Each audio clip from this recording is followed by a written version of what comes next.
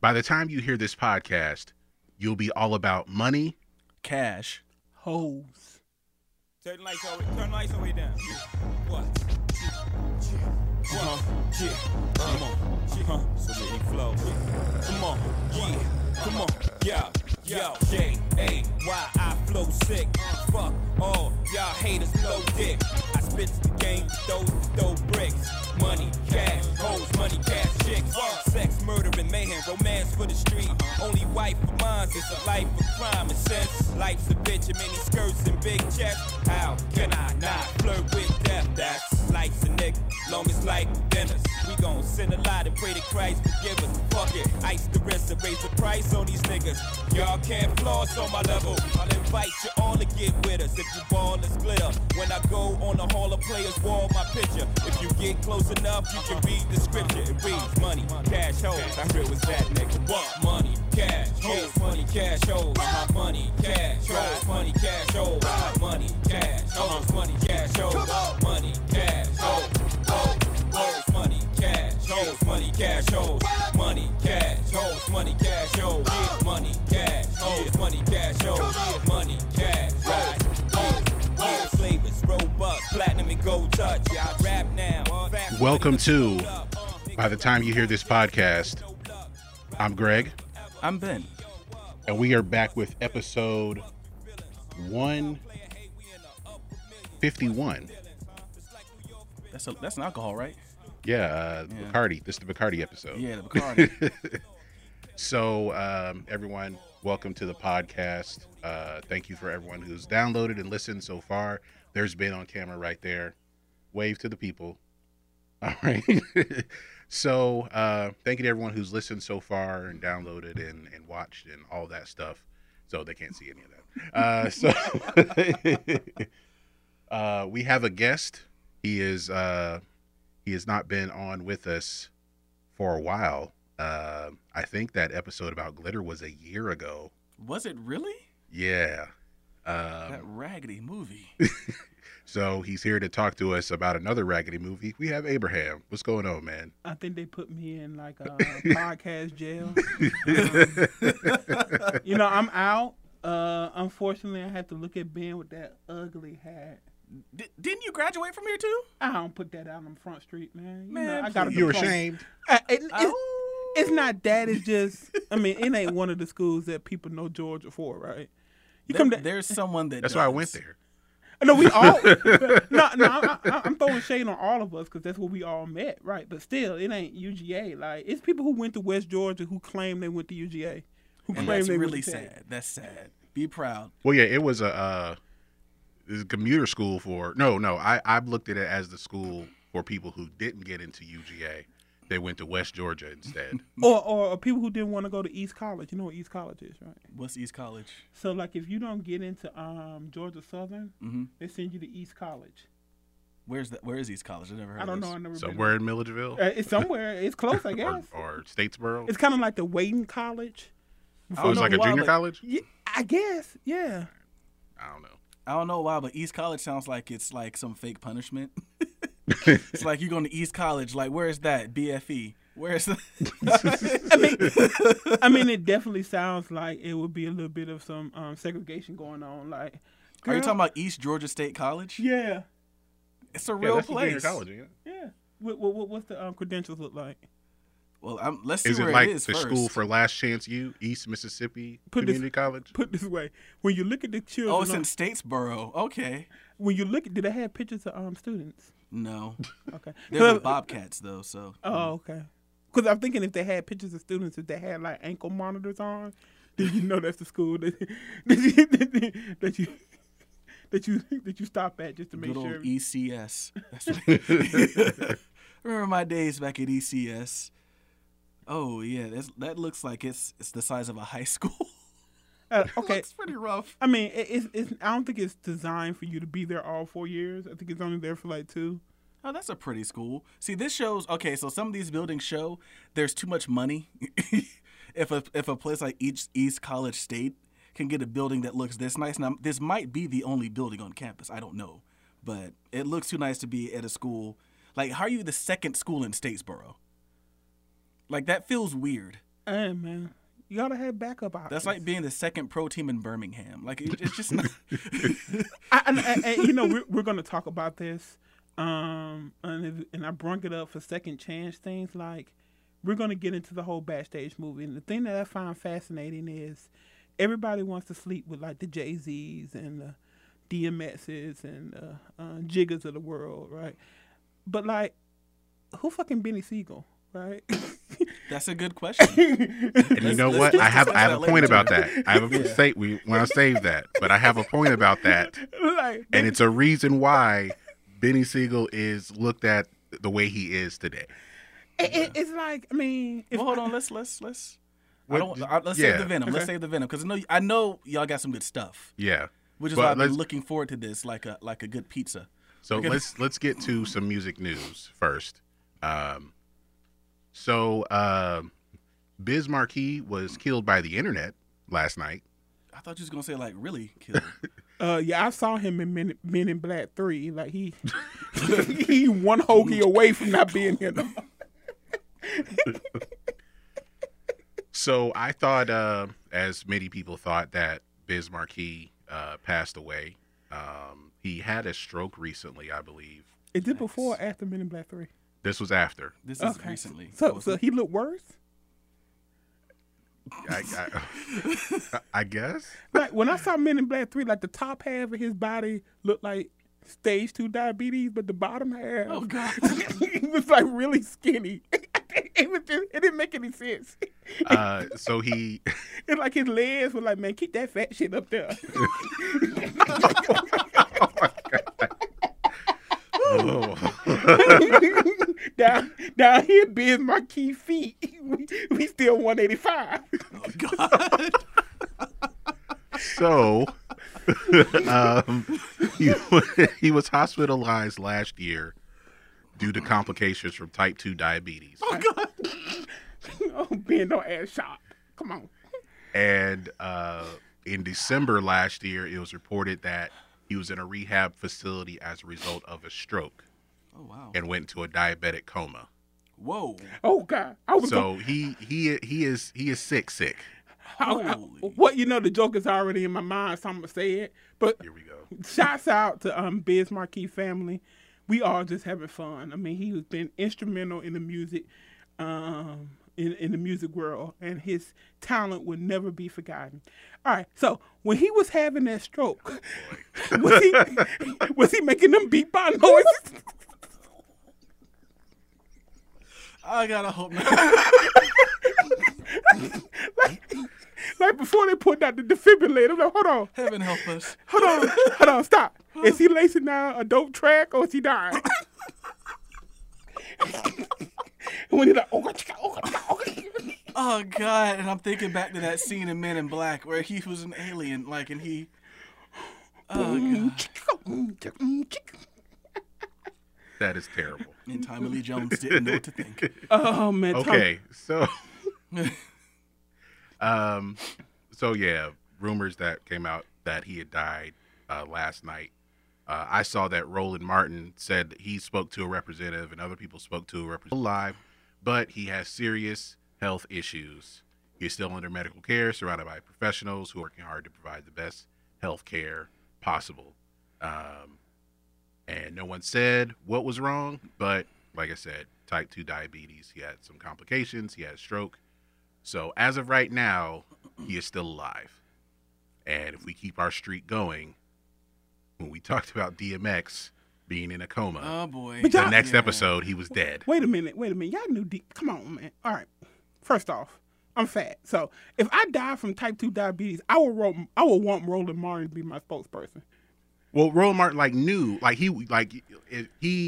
everyone thought he had died. The guy said someone told him, no, he's not dead. Could they all eat at the same pie, please?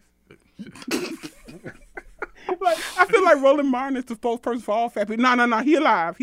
You know, we just split a chunky rocky I road. forgot how big his forehead is, man. Like Who? Roland Martin. Bruh. I don't know if it's Last big. dude to wear an ascot. Oh God. When I die, I want Roland Martin to do my eulogy, but I want to have an appearance from his neck.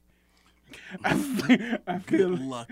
I feel that's the hidden star behind the thing. Your family can charge extra for that. Yeah. Oh, wait, hold on. You want the neck? Oh, nah. Oh, come on Nah. Everybody get the neck. I mean, Only the special people do. you mean you want to go out there sans ascot? Nah, man, we can't do that. Not enough money in the world. Nah, no money. Nah, man. All right, so I guess prayers up to Biz Markie. Yeah. Absolutely. Hopefully he pulls through, but you know, if someone thought you were dead and it spread over the internet, I don't know. I think God has already called him. Isn't that how that works? like God is like, is he dead? Well, he is on Twitter. Well, call him home. Shit.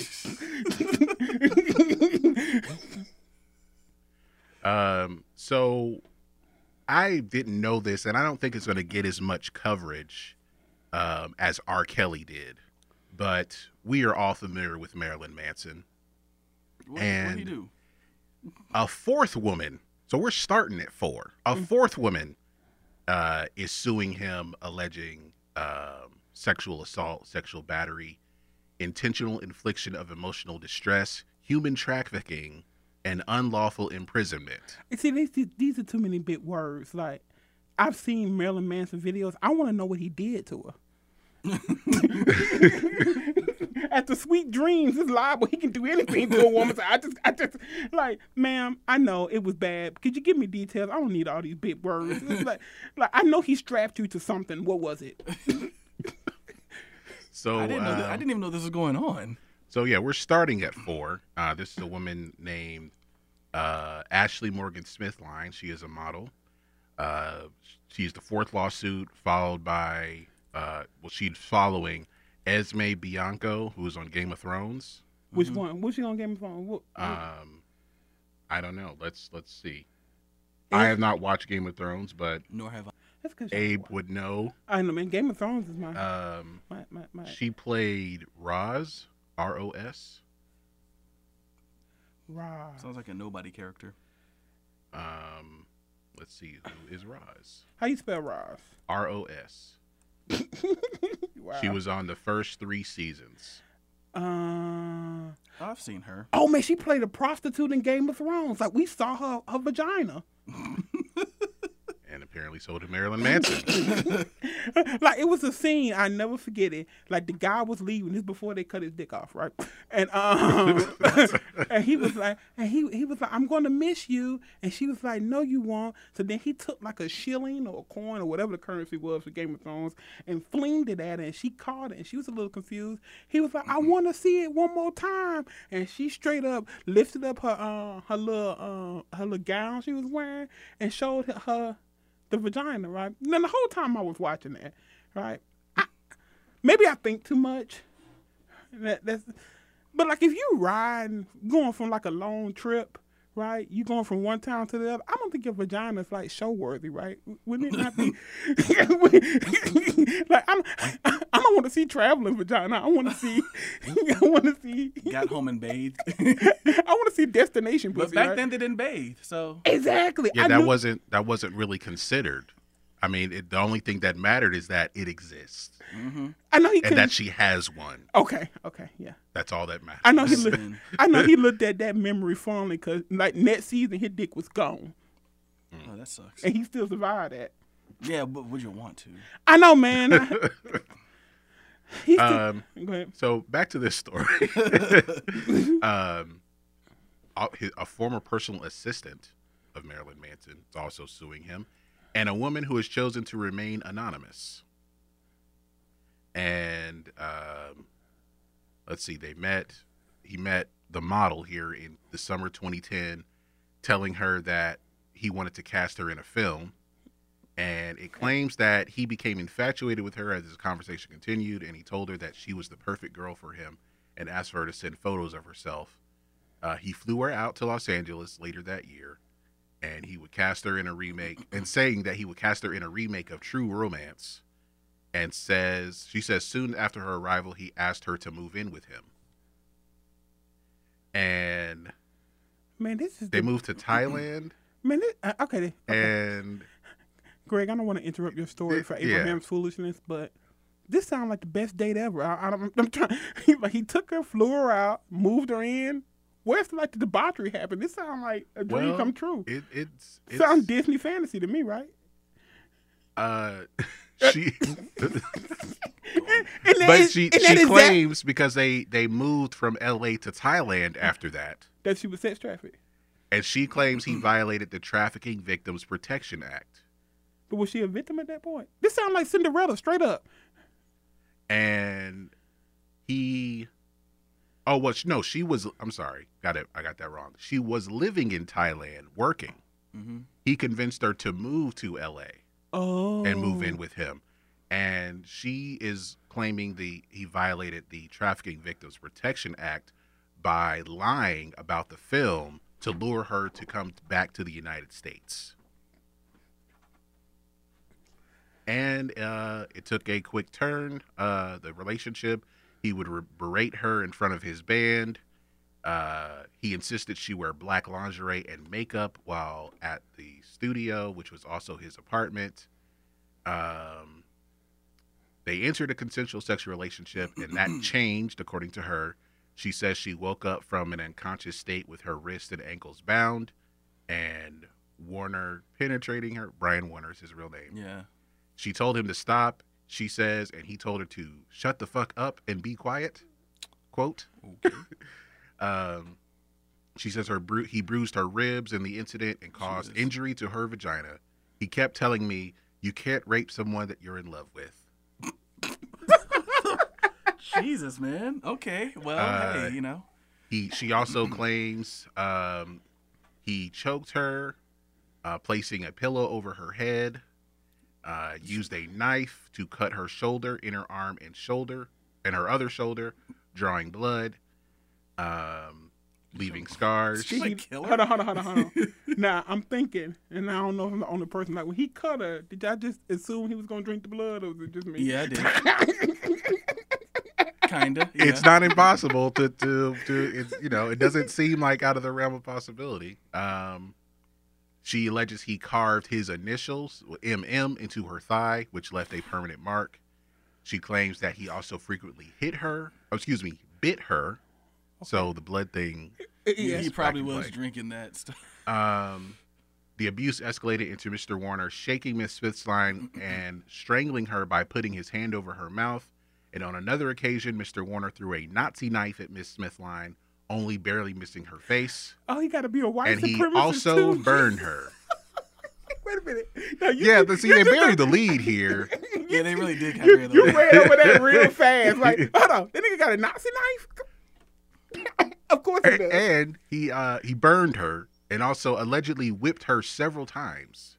I feel like after everything he did, the whipping would be the least painful. Well, I mean, he has a Nazi knife. I'm pretty sure he has a whip, too. Well, I'm just saying the whipping would be the least painful. Like, that's just, like, I bruised your ribs, I strangled you with, and put my hand over your mouth, I cut you, and I whipped you. Like, whipping is something that normal couples do. We got to peek into Ben's life. Well, let me rephrase it. I have not been whipped. Hey, however, man, it's hardy out there, Ben. The world is thinking that you somewhere in shackles. When I was, I mean, hey, in my younger days, let me stop. Out here embarrassing my family in the streets. I mean, so I have a couple of questions about these stories, and that's why I wouldn't be a good trauma counselor. When I guess the Nazi thing is brought up because she is Jewish.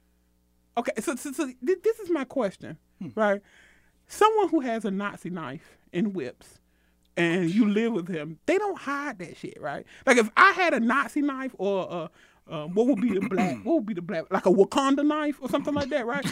I would show everybody I meet, right? That would be my most prized possession next to my penis, right? So she saw the Nazi knife and was like, "Oh, that's cute," It's just. Well, I think part of it also is part of the emotional abuse that she's claiming, because they're bringing up the Nazi knife, is that when she would travel for work, he would ask her to bring Nazi paraphernalia, which includes throwing stars, a mask, and a knife, which were all decorated with swastikas. And then there was a Nazi ninja. Bro. I feel like that's a movie that could have been made in the 80s. It could be a Nazi movie. ninjas. It could be Or a at least a villain. That's the villain of a movie with like Steven Seagal or So something. we meet again, Nazi ninja. yeah, like it can be best of the best 5. Like, what Are there 4 of those already? It's 3. It's 3, Jeez. and like the third one, bruh. I seriously not. I want you to watch it. It just God, has those exist. like every subsequent best of the best, the people who had dignity started to drop off. But like the first one, they had everybody. They had James Earl Jones in that. Oh, I don't. Anyway, they had everybody in there. But then the second Yeah. one, they just had Eric Roberts? Yes. Yeah, I know he was in it. Yeah, and then he was in the second best of the best too. But then he found dignity. Chris right? Penn. What? And Okay. then and Yeah, then James the, Earl Jones was in the first one. Yeah. and then the last one, they fought the Nazis. And like Ahmad Rashad. I know. Oh, that's so sad. I mean, he Oh, wasn't. there are 4 of them. There are 4 of them. Oh, I see. Yeah, I called it. So, because I remember like the third one, it was just the Asian guy. He was going up against some white supremacists, and like he was warm. The white supremacists was warning about the Asian guy, and he went into like some diatribe about how he's superhuman and don't have a soul and all the different kind of stuff. Great TV. Gina Gershon was in the third. This is pretty funny. I never knew about it. Wayne Newton was in the second one. I didn't know these went that far. Hey, what are you just watching these or? I don't go to sleep at night. So, Okay. I was like, if you're watching Christopher these, McDonald's in the third one. yeah. Gina Gershon. You've never seen Best R. of the Lee Best? Ermey. I've heard of them, but I just never bothered to watch them. This seems like these are these kind of movies that came on Saturday afternoon at like 3:00.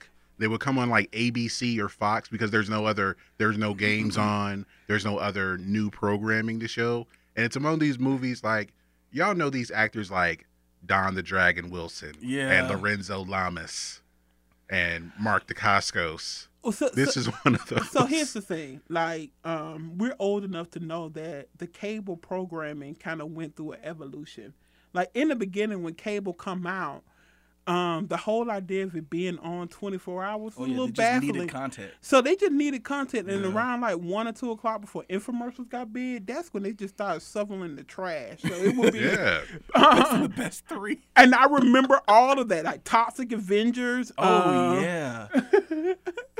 There's There's a probably good like channel. not the first Trimmers, but like the other Trimmers. Yeah. Oh, I after see all Kevin of them. Bacon left. there was Trimmers, and that's when they were worms. And then the second one, they were like bipedal, like Those had are trimmer. Aftershocks, right? Trimmer 2 Aftershocks. Yeah, they were like velociraptors. And then it got so worse that they started to fly, and they just gave up on the name. And the name of the flying trimmers, I shit you not, was called ass blasters because because what happened is they'll store up so much chemical in their body that it will explode from their ass, and they'll fly. That's how they flow. They flew. They'll wow. fart God. and then go into the air. The fourth one had Ernie Hudson, who y'all know is the Black Ghostbuster. He wasn't getting. Them And- checks ran out. Tobin Bell, He's Jigsaw. yeah, he's Jigsaw. Tobin Bell. Oh man, I don't know these other folks. Tobin Bell. Well, they had the younger sister of Kid Rock was in the fourth one. She's an actress. Oh, Jill Ritchie. Yeah, Paul Gleason. Paul Gleason. Like as yeah. in the principal from the From Breakfast Breakfast Club, Club. yes. Wow. I don't understand how y'all. I guess I watch too much TV. That could be a thing. But Well, like, now I want a best of the best 5. man, you got to see like all like the first best of the best. I might this weekend. I got nothing to do Sunday. Man, best of the best is like good cinema, man. It's just that trash. Like You can see microphones and shots. it was like totally 80s camp when they like snuck in propaganda. Mm-hmm. So we didn't like Korea at the time, so they made Korea like these monsters, and like one straight up killed his brother and got away with it. Like he killed his brother, I'm guessing in California, but since it was a karate tournament, no one cared. That's how it goes. And then it's like, yeah, it's the best movie. I'm trying to think of, I thought it was the one with what was the one? It had the dude from, he was on Step by Step. He played Cody. Oh, Sasha Mitchell. something, Kickboxer. That's okay. That's Kickboxer. Okay. And the messed up thing about Kickboxer is, again, Jean-Claude Van Damme did it once, right? And then like the second one, it was like, man, Jean-Claude Van Damme found dignity. So he's never going to do this again. Like, he might have cussed him out, right? So they found a way to kill him, right? So they killed him in, like, in Taiwan. The person got revenge, and instead of doing kickbox matches, because he lost the last one, he was like, hey, man, I'm a gangster. I'm just going to shoot him. So he shot him. and then after the guy from Step by Step found dignity, they got another guy. So the whole premise was they daddy would just go around having sex with like all these different type of women who are all different ethnicities, cause like every person who played is a different ethnicity, and they'll just fight kickboxing tournaments. There are 8 kickboxer movies. Are you for real? Yes. You've seen all 8, haven't you, Abe? No, the 8th one hasn't come out yet, but it's in the works. I know I saw. I only really watched the first one. Because Jean-Claude Van Damme and they had like this scene where like the villain, well, he couldn't even be evil enough, so they made him more evil. So he ended up raping. I remember you talked about that. Yeah, and like she was like, why you didn't tell nobody? She was like, your mind must be clear for the fight. I was like, but you didn't call the cops. You just let this man. So the second kickboxer was written by David S. Goyer, who went on to write Better movies. Blade, yeah, Batman Begins, yeah. and The Dark Knight Rises, and he's part of the Dark Knight trilogy. Yeah, he was a writer on that. But never forget, and Batman's versus Superman. Never forget, John Singleton directed Rosewood, Poetic Justice, and Baby Boy, and those are far different movies. Yeah. Right, because Poetic Justice has such lines as "my titties itching" and shit, and they kept that in there. Yeah, but this apparently this is his. The Kickboxer 2 was his second screenplay.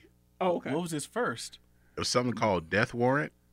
I think I've with heard of Jean-Claude Van Damme. Damme. Yeah, I've heard of Death Warrant. Yeah, I think a lot of these get covered on that channel, Good Bad Films. I mean, it's a very funny channel. Jean-Claude Van Damme was like top tier when I was a kid. And it all started with his appearance in Breaking. Yeah. I still can't believe they cast him as, I don't want to get too far off topic, but they cast Guile? him as Guile. Yeah. Why? An American. An American colonel? Like, who else you knew karate that was white? Steven Seagal, he probably wasn't going to cut his hair. No, Steven Seagal was too big. Steven Seagal could not make the weight limit. We needed somebody. In 95? In 95? Maybe. But he wouldn't have cut his hair. He had to like he was supposed to look like Guile. He wasn't going to do that. Okay. That's who what else? that's my opinion. Yeah. You'd have to go with an unknown. They could have got Sasha Mitchell. Look, they had to get somebody to wear that ridiculous wig. And Jean-Claude Van Damme, if you give him enough coke, he'll do anything. Look, okay. He did kind of. There were some scenes where he kind of looked coked out. No, he did that. Like he just got in the camera and started flexing. Oh yeah, like flexing on Bison on the camera. What was that show where he was fighting everybody? It was the most racist show ever, right? But it was like a karate show where he was fighting everybody's different ethnicities, right? So like, was it a tournament? Yeah, it was a tournament. Oh, the one where he's another American, but it was basically, it was supposed to be based on a true story, but basically the guy he was playing, like everyone's like poking holes in, like, he didn't do all this. He didn't knock somebody out in half a second, or what's that movie? I know the character's name is Frank Dukes. Yeah, I think it was something like Legends or something. It's about a gold dragon. It was weird. Bloodsport. That's not Bloodsport. It's not Bloodsport. Lionheart? Legendary, I think maybe was the name of it. When did this come out? Oh, man. Was it in the 90s? It was towards the end of his career. Maximum Risk. Universal Soldier. No. Not The Expendables. You look coked out in The Expendables, too. If it's recently... Hold on, let me see if I can find it. I think the name of it was The Quest. 1996. The Quest? Yeah, okay, I see. Oh. he also directed and wrote that movie. He was high though. Yeah. I've got some watching for this weekend.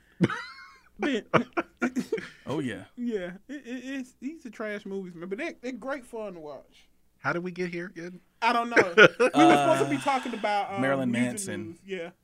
Yeah. So yeah. He's so, a punk. Oh, we talked about his Nazi knives. That's Okay, yeah. Yes. Okay. Because he's a Nazi or something. Okay. Also, she claims post-traumatic stress from the relationship, and her lawyer claims that she became powerless and brainwashed. She claims that he made her watch disturbing films, Like 8mm. depicting gruesome suicides and child pornography. What? So he's a child pornographer too? This dude, like, maybe they were right about him in the 90s, man. Look, man, I'm a supporter of the Me Too movement and everything, but like the way you keep talking, it's like, how is he still functioning? Like, he is so evil. How is he not in prison? He sounds like a supervillain. Yeah. Was he kicking puppies too? He kicked Milo and Otis. Like, this dude sounds awful. Like, he sounds like the worst person. Like, all the evil. But there's in the not world. going to be a 6-part Surviving Marilyn Manson series, I don't think. I mean, if 10 other girls could be. I mean, And then he showed me the Nazi knife. Let me stop. Like- I don't want to make fun of their plight. like Ben told me this, and I totally agree with it. I mean, R. Kelly, what brought down R. Kelly is something that's not in his control, right? It wasn't the fact that he was locking up women. It was the fact that people stopped listening to R&B. Like, They're listening to rappers. yeah, rappers singing And like the melodic rappers. yeah, like because back in the day, man, he was following the same Yeah, he's always been trend, doing this. and he was singing at the Olympics the same year they indicted him. Yeah. So It's I mean, Bill Burr said it best, the $100 million well. Like, people, you just wait until someone calls you because you can make them $100 million. So, I mean, although, who still listens to Marilyn Manson in 2021? sweet dreams are made of these. So, No clue. Yeah, Exactly. I don't No know. one. I don't know. Under the jail. But he would be popular in prison.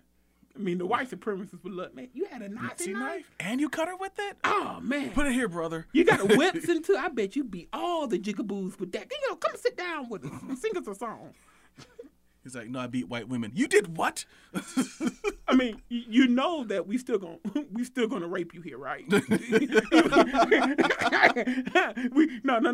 Don't get it twisted. We did see that album where you wore that suit that made you look like you. Yeah, I didn't know he was with Evan Rachel Wood at one point either. So much I'm learning about Mr. Manson, a.k.a. Brian Warner. All right, yeah, let's on to something happier. I know, Greg. Nice stuff. I don't have anything happy right now. Bill Cosby out. Is that? No. Yeah, he ain't music. No. Just no in general on that. Because he was released because the lawyer said that, oh, we're not going to prosecute him, but you prosecuted him. Mm-hmm. Like, there's a signed agreement that you weren't going to do it, and you did it anyway. So that's why he got released. The end. So it's another lawsuit or another law-related music issue. We talked about this on the last episode. You know, there's the Free Britney movement, if you haven't seen that on social media. So the wealth management firm that was going to take over as co-conservator of Britney Spears' estate with her father has put forth his resignation from the arrangement, citing the public criticism of the conservatorship. Mm-hmm. Have you heard about this, Abe? I'm still kind of not really understanding the purpose of the conservatorship. Guess they think she's crazy. Yeah. Yeah, I And think this all that's started from, like, remember when she shaved her head and people thought that she's going crazy. She won't be able to take care of herself or her children. So we need to have an arrangement that we can take care of things for her. And they have But not let up. since then, it appears to have gotten better. But she has no control over her career Or her life. or her life. Yeah. Okay, so my question is, does she still have a career? Kind of. I mean, she had the Vegas residency. Mhm. That makes you millions. That really does make you a lot of money.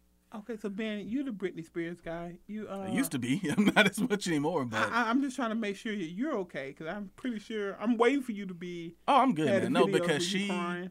Well, because she put out some of her most successful albums of the decade under this conservatorship. I think it's only gotten really bad as of late with them trying to limit. Because, I mean, so you ask, does she even have a career anymore? Which is a fair question because she hasn't really done much lately other than the Vegas residency, which, Yeah. while it brings you a lot of money, I don't think that keeps you in the spotlight.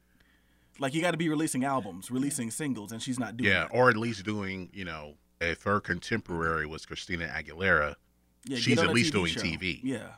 So the conservatorship got that toxic money.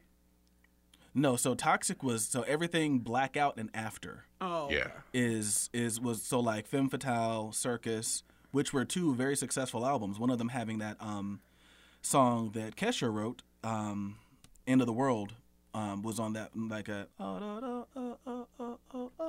yeah, Yeah. you'd know it if you heard it. But yeah, so she released some big singles during that time, but like I'm guessing they're just not letting her do anything right now.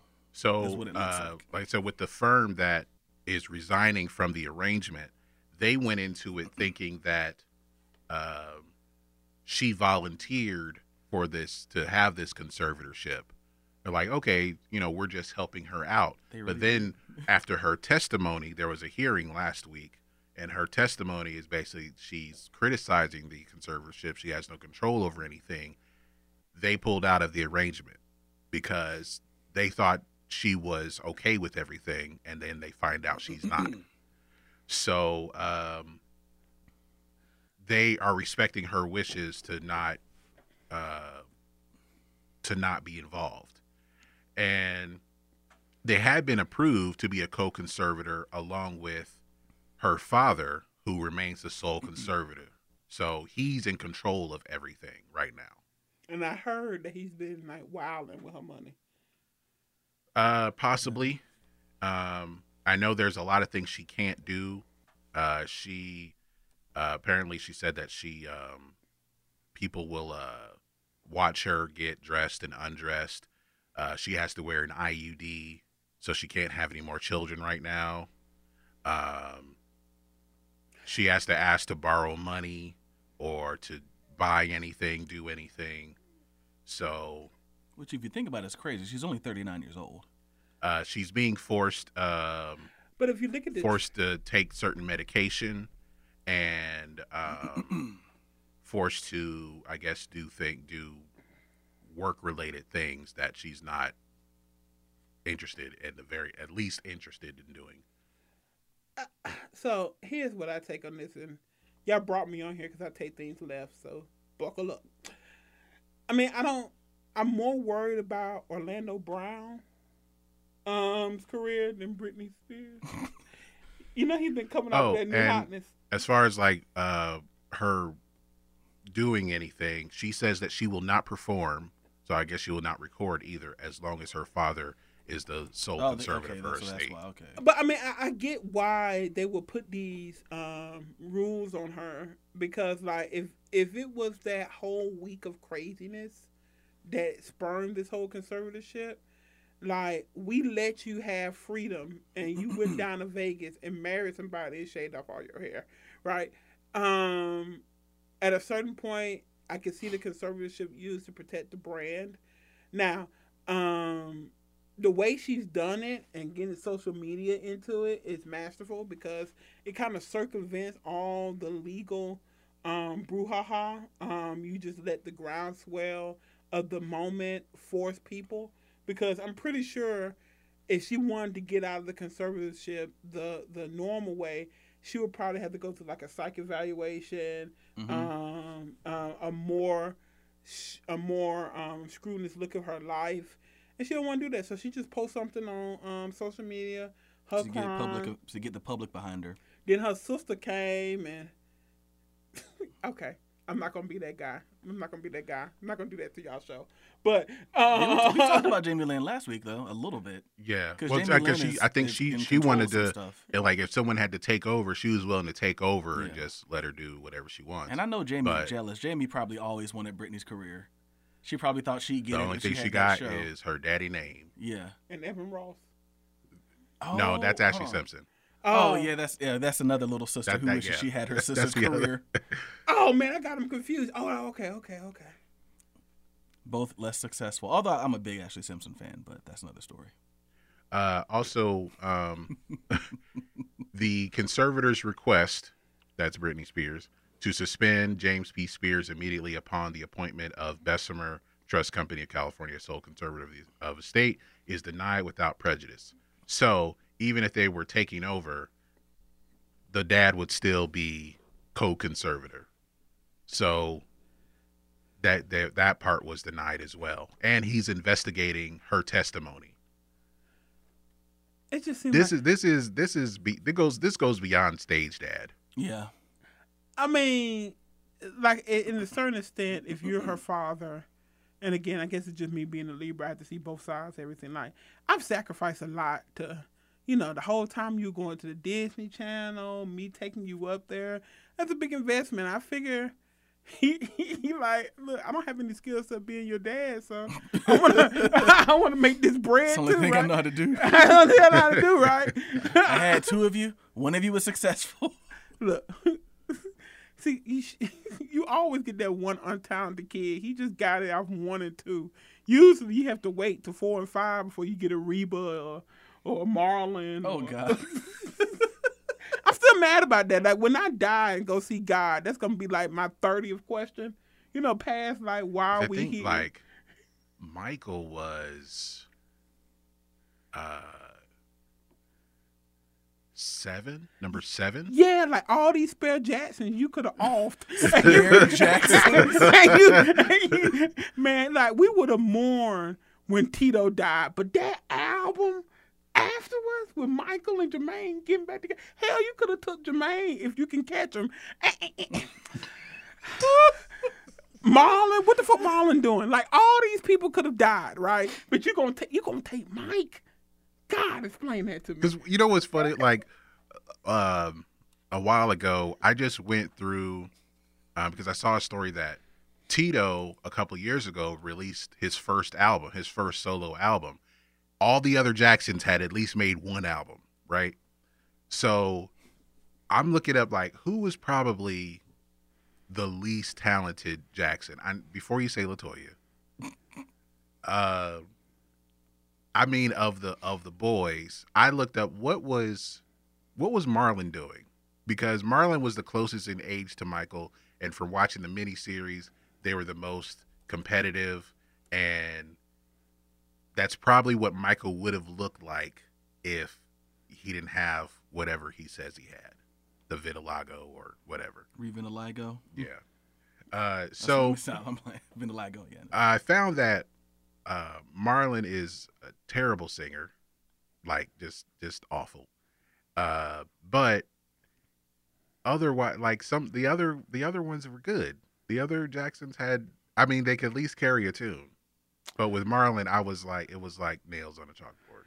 I don't know if this was Marlon or it was Randy or whatever, but when everybody went solo, there was a part where all the Black Jackson brothers tried to have their own career. Yeah. And they unfortunately just became clones of Michael, but not good ones. Is it like that? You ever seen that House of Cosby sketch? That House of Cosby's cartoon? Yes. No. Where it was a cartoon where this guy, like, he's such a big fan of Bill Cosby that he got a Cosby hair from a concert, and then he tried to use that hair to clone Bill Cosby, and he kept cloning him, and each one is worse than the previous one. Oh God. Oh, but here's another thing, and the reason why I brought up Marlon is Marlon got to perform on Arsenio Hall. Like, he was a musical guest. Off a name alone. Right. Off a name alone.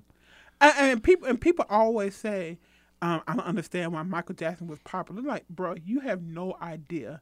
He was so popular. Just being related to him got you on the freaking Arsenio Hall show. Yeah. Yeah.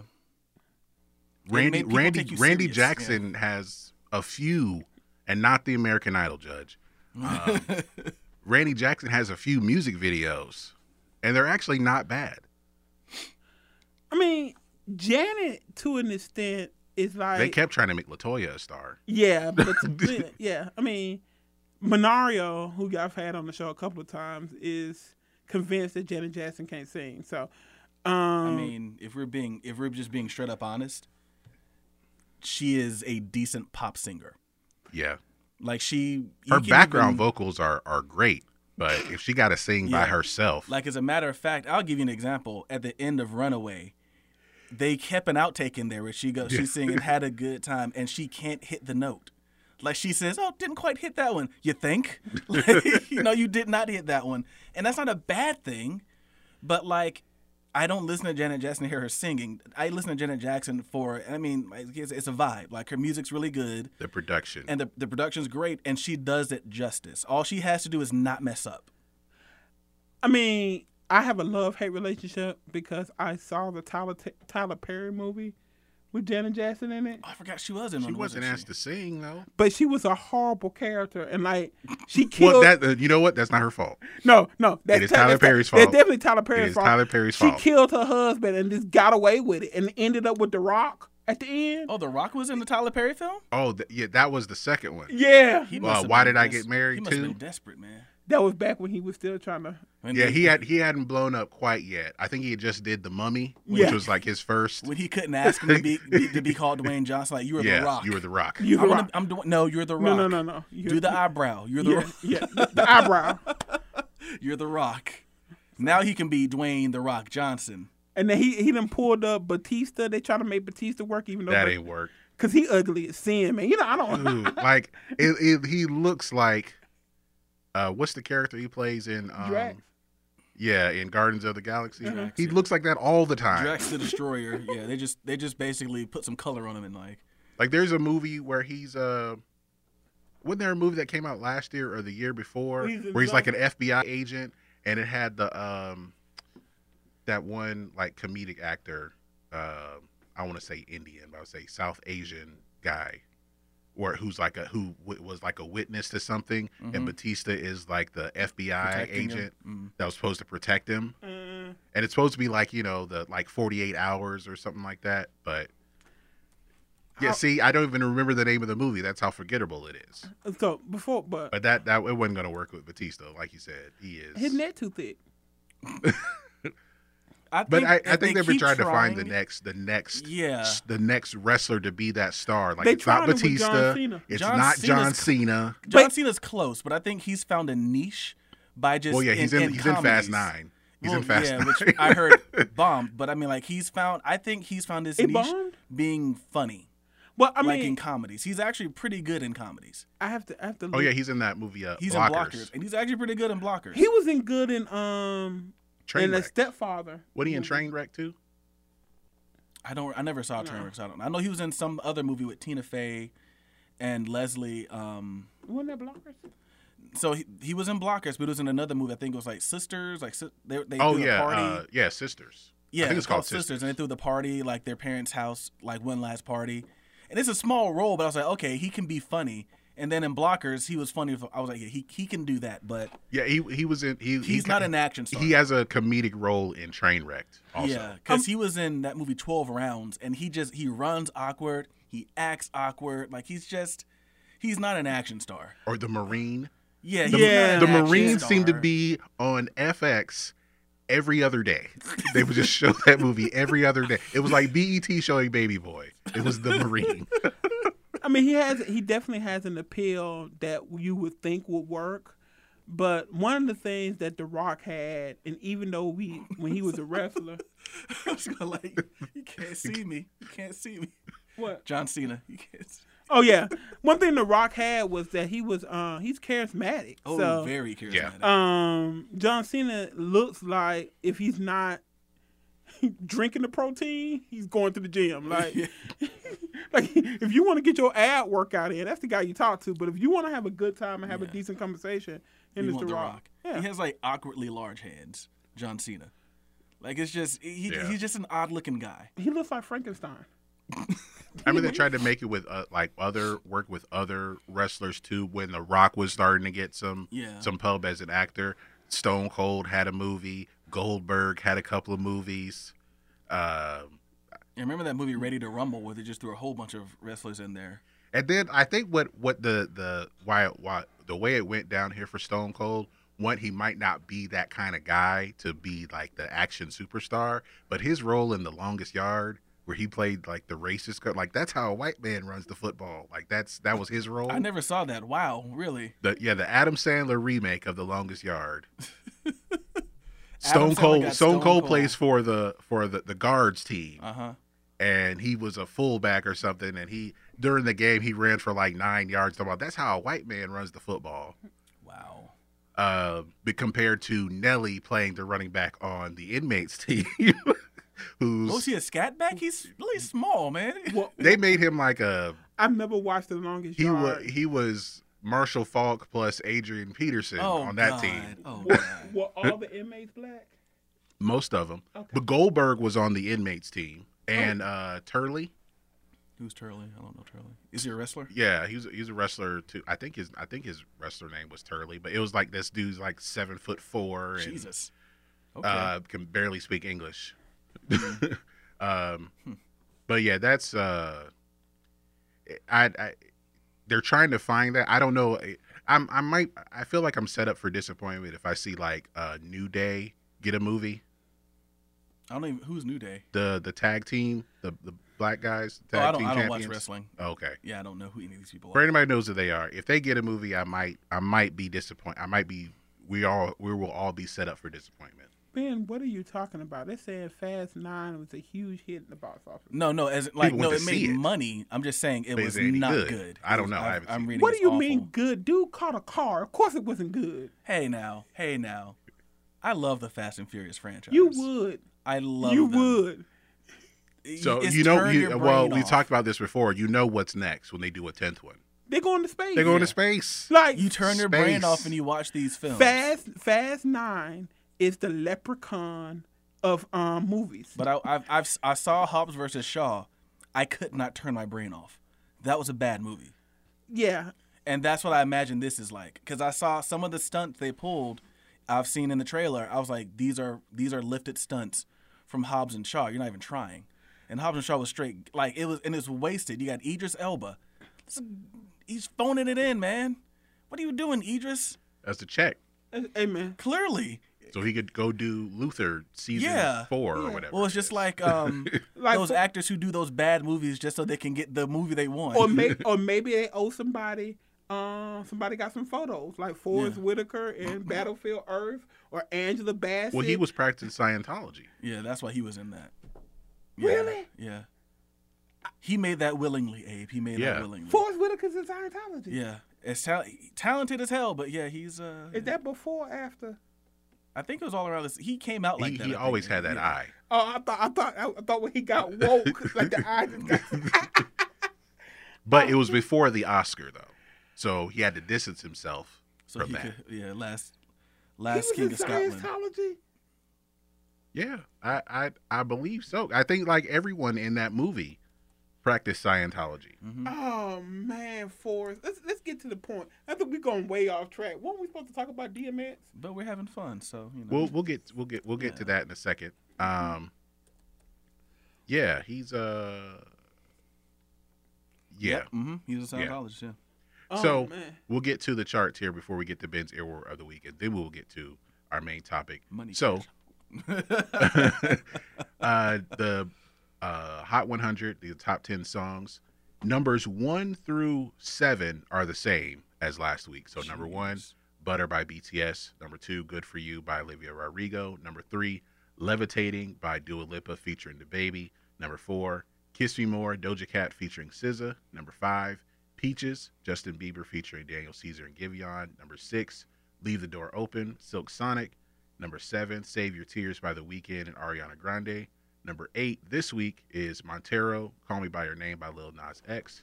Number 9, Deja Vu by Olivia Rodrigo. And number 10, Astronaut in the Ocean by Masked Wolf. So, Call Me By Your Name is still charting. It's still charting, man. Man, I got to tell Mario thought that He's a one-hit wonder. Yeah. One-hit wonder. Like, nah, man.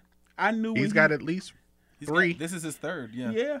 When I knew when he slid down there and gave the devil a lap dance, that's star power there. But I will say in his defense, he had one-hit wonder written all over him. He did. Like, that's one of those, like, you expect him to be a one-hit wonder, and the fact that, not bad. Okay, you got a second. But you know what? That's one People more than I kept expected. playing that song so much that it gave him time to get that album together. Yeah. I would say this. I don't know if he's in charge of the production that goes into his songs. But all of them, He's worked with the same producer for most part.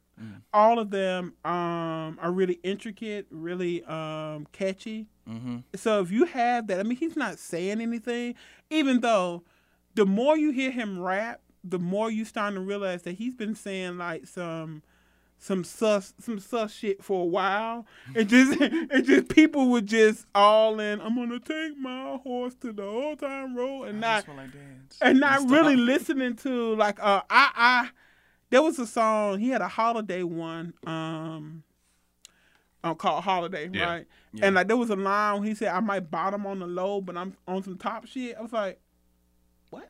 I never heard that song. We'd already come out by that time. Yeah, but like no one really talks about that kind of stuff, right? Lil Nas X? Not, does? and well, there, of course, there are gay rappers out there, but they're not on the charts like this. Exactly. Yeah. Like he is straight up saying, nah, I'm like really gay. Not like Do you know he went to West Georgia for a semester? I know that's why I support him. That's why I support him. That's You why don't I do. support the school. But yeah, But he doesn't talk about him going to West Georgia. See, you're the only one. Go Man, Wolves. that hat looks new. Yeah, I've only had it for like a couple of months. You've bought that recently? Yeah. I wanted some West Georgia gear. Got 2 shirts. be true too. to your school, Abe. I bought 2 shirts Why? because I have a West Georgia beer koozie, son. Get on my level, man. I'm getting a West Georgia hoodie. Yeah. Okay. You guys support your school. Yeah. It took me a long time to graduate. I've got to do something. He gave them a lot of the government's money, man.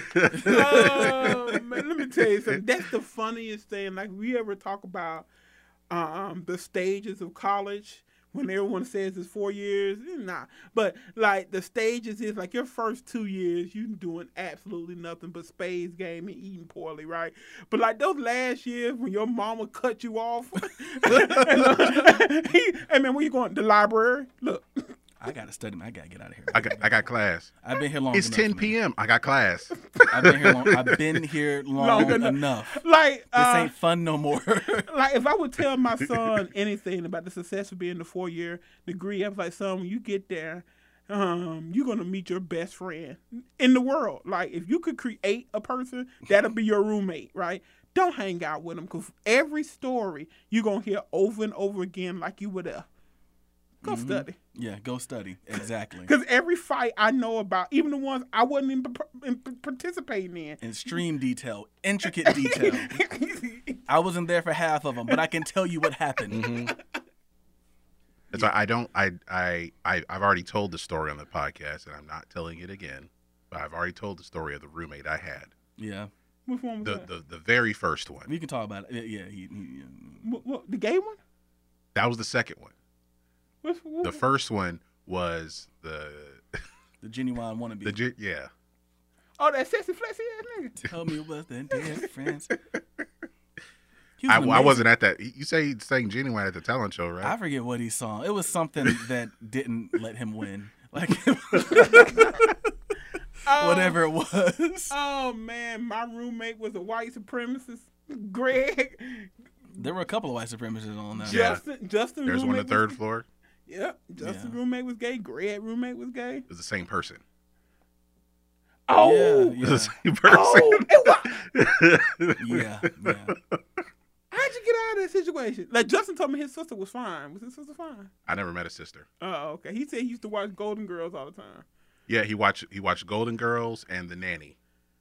How could he stand her? But then people listen to Cardi B, so never mind. Hey, you don't talk about that queen. Which one, Fran or Cardi? Cardi B. She is. I had no Belcalis issues. I had no Alcazar? issues with him though. Belcalis Alcazar. Sounds like you're conjuring up something. Look, let me tell you something. She's having another baby. I'm telling you. Yeah, Black Cardi love. B is Ain't you married got a to second her? baby. I don't On the like way. Cardi B. Don't you man. support black love? I support black people. Yes, black love. I can listen like, to Cardi B in moderation. I can't. I can't say I'm like, oh, I'm gonna listen to her album, but I like some of the songs she's put out. I mean, she put out some bangers, man. Up when it's stuck. Wow. All right, yeah. So the number one album Anyway, this year, this one, the number one this album week. is "Sour" by Olivia Rodrigo. It was number 3 last week, but now back up to number 1. Number 2, "Hall of Fame" by Polo G. Number 3, "The Voice of the Heroes" by Lil Baby and Lil Durk. What? I'm laughing at No, it. I'm laughing at it. I thought A was going to. No, I'm just laughing at what he said before about Cardi B. Man. Number 4, "Culture 3" by Migos. Hold on. That shit charted? Yep. Yeah, it debuted at number 2. Straightening did good. Okay, so I'm not the one who doesn't like that song.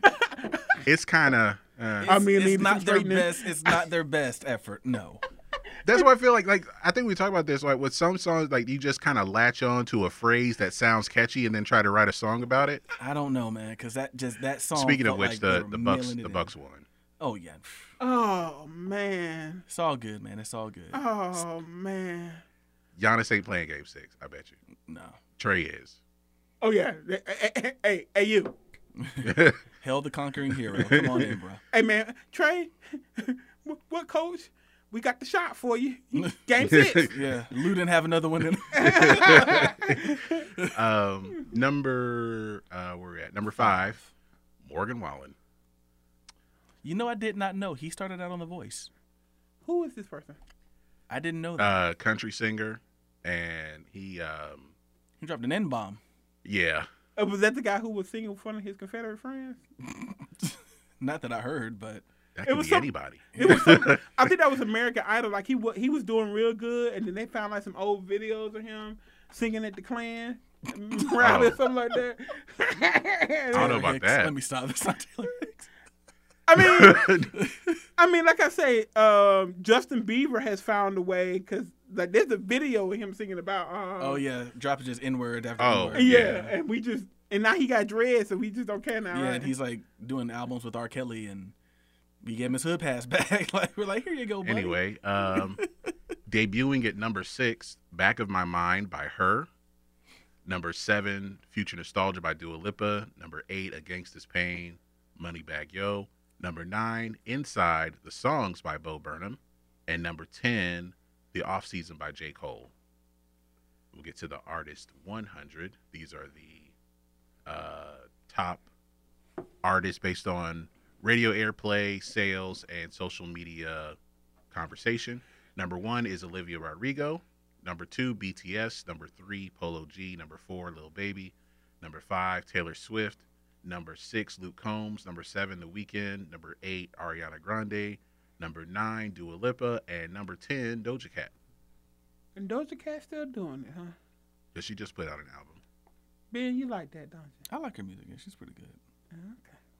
I don't know the difference between Doja Cat, Cardi B, and Well, Doja Cat is more of a singer. She raps sometimes, but she sings more. Her song, I do like the song with that she's got with SZA, "Kiss Me More." Great video too.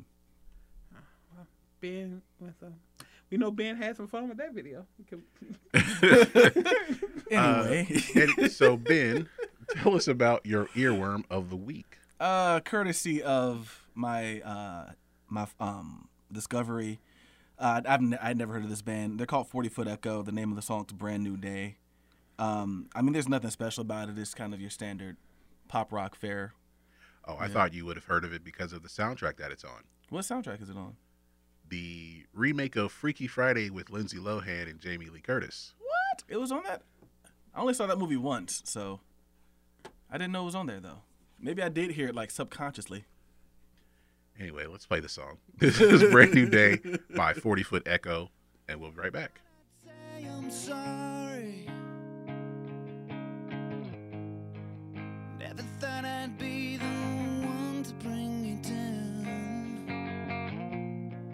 Now when I look out my window, but there doesn't seem to be anyone around. And I think I'll change my ways. So all your words get noticed. Tomorrow's a brand new day. Tomorrow's a new day.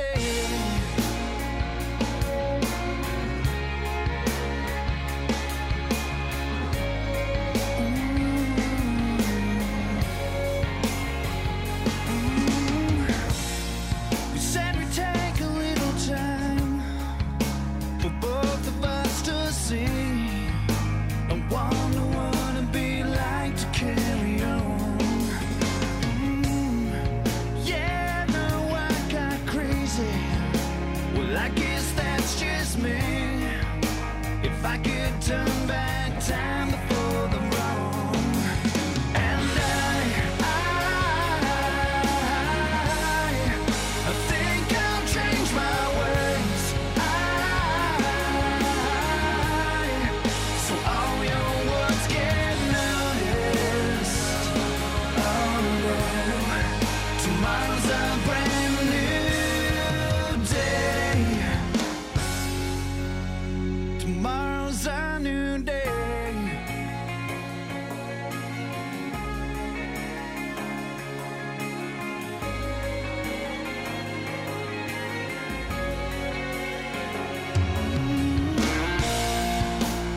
All right, that is Brand New Day by 40 Foot Echo. And that's from the Freaky Friday original soundtrack. I don't know what scene it is, but it's on there. And you can find that on our BTT YHT Earworms playlist on Spotify right now.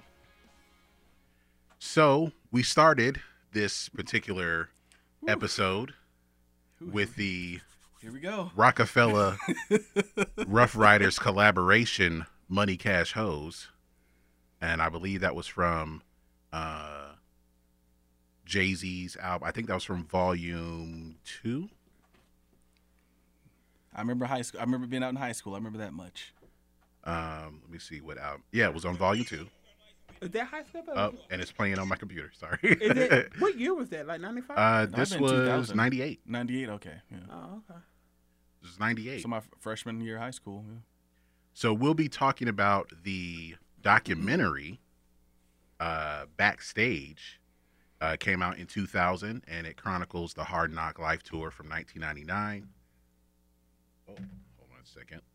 Okay. Which features which featured Jay-Z, DMX, Method Man, Redman, Ja Rule, Memphis Bleak, Benny Siegel, Emil, We get into the dregs here. yeah, DJ, and DJ Clue, DJ Clue, yeah. Dame Dash.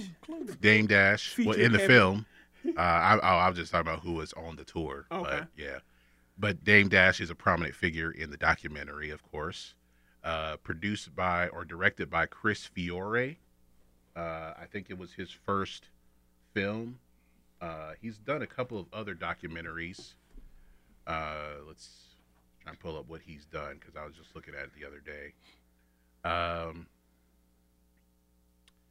He Not a lot. not a lot. Yeah. One called Trip and Go Naked, which was about Mistress Otter and her troupe of deviant performance artists.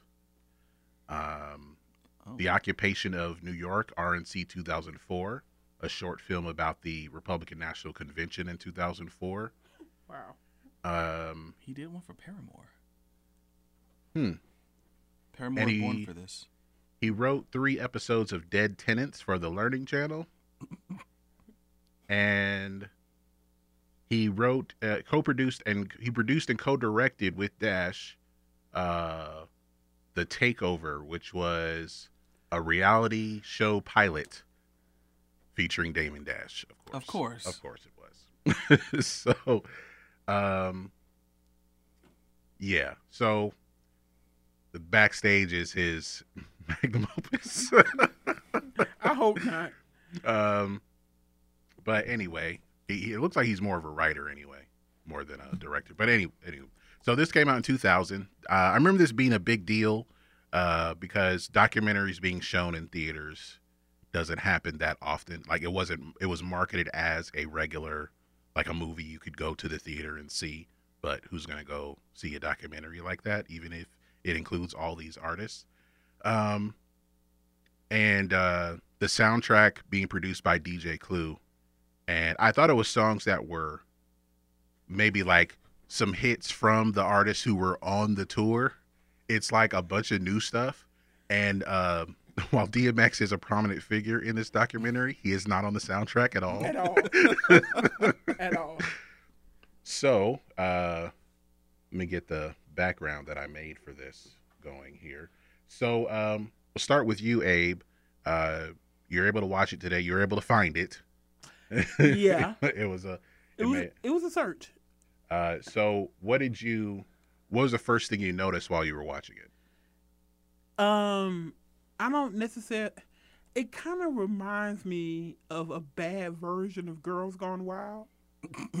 It's like, is there such thing? Like, can it be like worse than what it already was? well, cause like the bad Girls Gone Wild had like real girls going wild, but then it had like porn stars in there too, right? So they'd be like, "Girl, oh yeah, show me your titties," and it's like really disjointed, all over the place. There's really no cohesion as far as story, so it's hard to really pick out what the fuck is going on. And that's definitely in this. Like, it took me a while to really understand that they were focusing on, and maybe because I'm just dumb, that some of the artists, they would focus on a particular artist at a particular time, right? They would talk about DMX, they'll talk about Jay-Z, they will talk about Dame Dash. And the scary thing about it is that, man, you understand why artists don't look good in their 50s, right? In their 40s. Going right? so hard. It's just Redman looked like the last shower a wino would take before he commits to the street. Like Dame Dash is trying to be prophet and priest. But he was too much. And like, I wouldn't want. He just seemed like a whack nigga to be on tour with. Like, man, stop! I don't want to talk about business here. I'm here to have sex with hoes. Like, yeah, for real. Yeah. Like, I don't want to talk about the crew. I don't want to hear about that. No. I think there is a reason why he was the way he was, and I credit that to, because they kind of brought this up, and it was something that kind of caught my attention. The hip hop tour, I think they were trying to go against all the stereotypes that they believe there are, that white people think there are with a hip hop tour. Like, there's going to be a lot of violence. It's going to be people shooting each other at shows. We got to have 100 metal detectors when people come to the show. All these people all they're going to be doing is smoking weed and getting drunk. There was smoking weed and there was getting drunk. Yeah. But it didn't deter from the tour, from the performances itself. At least that's how they tried to make it look in the documentary. So they wanted it to be a successful tour to go against, because like what Damon Dash said, like they wanted to pair Jay-Z with an R&B act going out on tour. And he said, come back when we sell 3 million albums, and we want to get DMX, and we want to get some of our artists on this tour. I mean, because that's what people are coming to see these artists. You don't have to pair them with an R&B artist. I will say one of the success of the tour was everybody was feeding off each other's ratchetness, right? And if that's a word we still use, or how about this? Everybody was feeding off each other's. Well, try to clean it up, so you got to use the word energy. That's the word people use more. I was gonna say niggerdom, That's an even older word. Like the In the 50s. the niggerdom was strong in that movie. Sounds like what Uncle Ruckus would say. I mean, it Very was strong.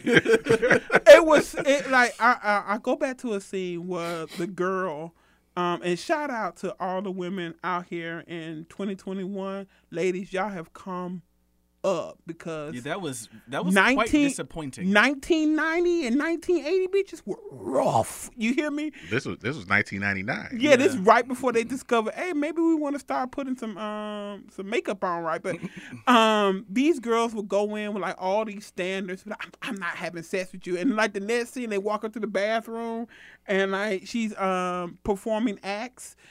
It's just That was probably of the whole thing the most disturbing part.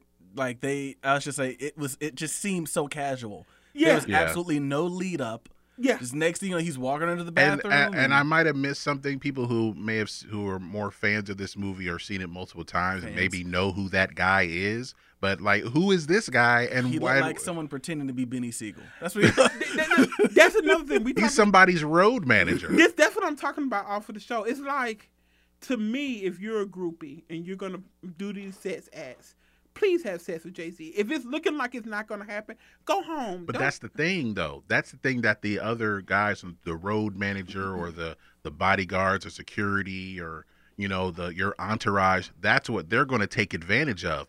Yeah, she wants to get to Jay-Z, but she got to go through these other guys to Yeah. get to him. And it's still not a guarantee. Yeah. So Ben do- and I were talking about this like 2 minutes before you got here.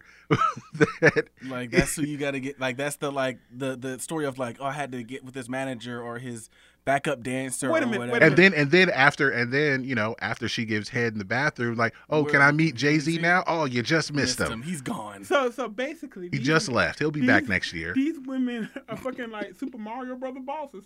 Like Jay-Z is Yes, Bowser. that is the dynamic. Yes. But before you get there, you like and then Jay-Z's it's- in another castle. And as soon as exactly like as soon as after you finish looking Yes. like the security guard, you just missed them. But if you go to the guy who signed his shoes, he's always with him. And you go, yeah, it just. You just keep trying. It's a maze. It's a puzzle. But one thing I wish they would have put in the documentary, and I say this in all serious, they talked about Jay-Z's rapping, right? And they Yeah. talked about how he was a good lyricist. I want to see the rap he gave to these women to abort these unwomen children. I want to know what his flow was to get these women to flush these kids. Because I know Jay-Z only child is with Beyonce at So the he got met three. her. He met Well, her only the with year Beyonce. later. Yeah. He met her a year later. Because I'm watching one scene where he's up there rapping and they're throwing stuff at him. He kind of dodges it. I was like, oh, is he with Beyonce yet? Nope. No. Met in 01. That's when they started dating. I was like, oh, okay. So But no, did you see the Was he girl? I saving think himself? him and Dame Dash were still fighting over Aaliyah at the time. well, I was wondering, was he, because he dated Rosario Dawson. When was he dating her?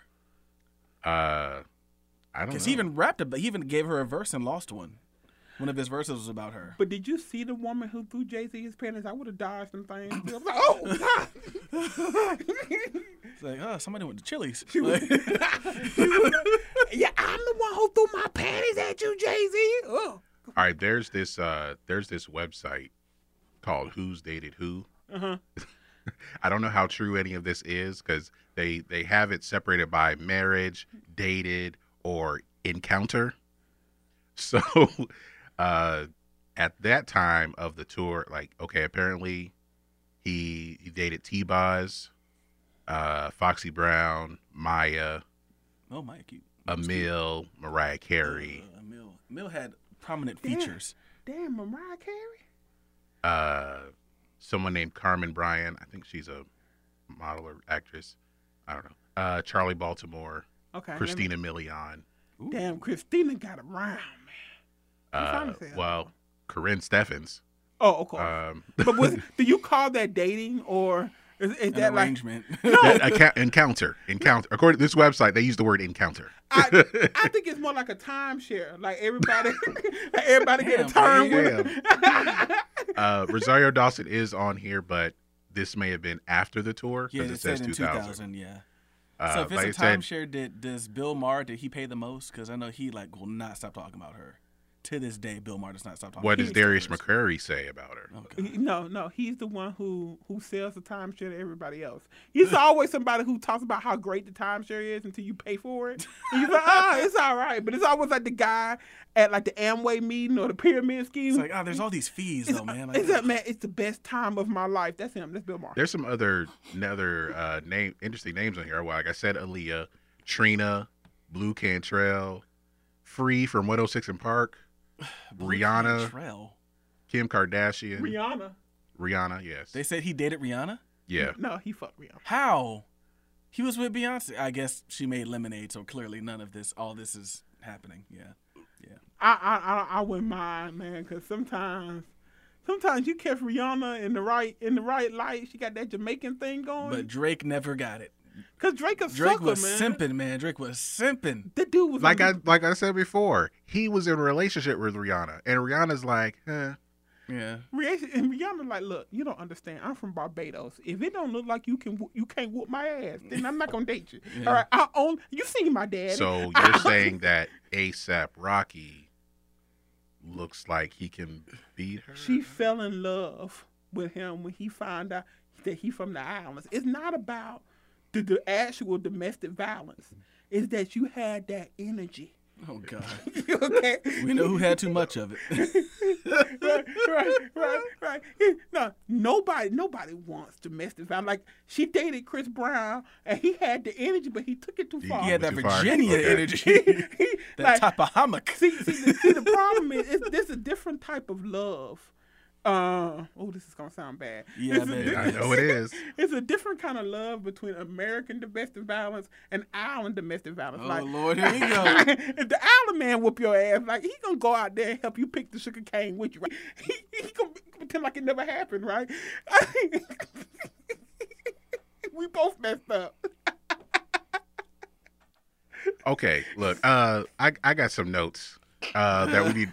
You let me go on this tangent. I You know, should've I stopped know. me. I should have You stopped know I you. have a I know, bad it's my rap fault. with this. It is my fault. So let's just. I have notes, too, but this movie was all, I'm serious, it was all over the place. It really was. was. It was like I said. No direction. Most documentaries, I expect a voiceover or something to keep the flow going. Yeah, 'cause- to keep a narrative. Yeah. it just point seemed of like a view. bunch It of was clips just that they this, cut this, together. this, this. Yeah. It felt like a really long, bad promo video. Yeah. One thing I one of the first notes I made was like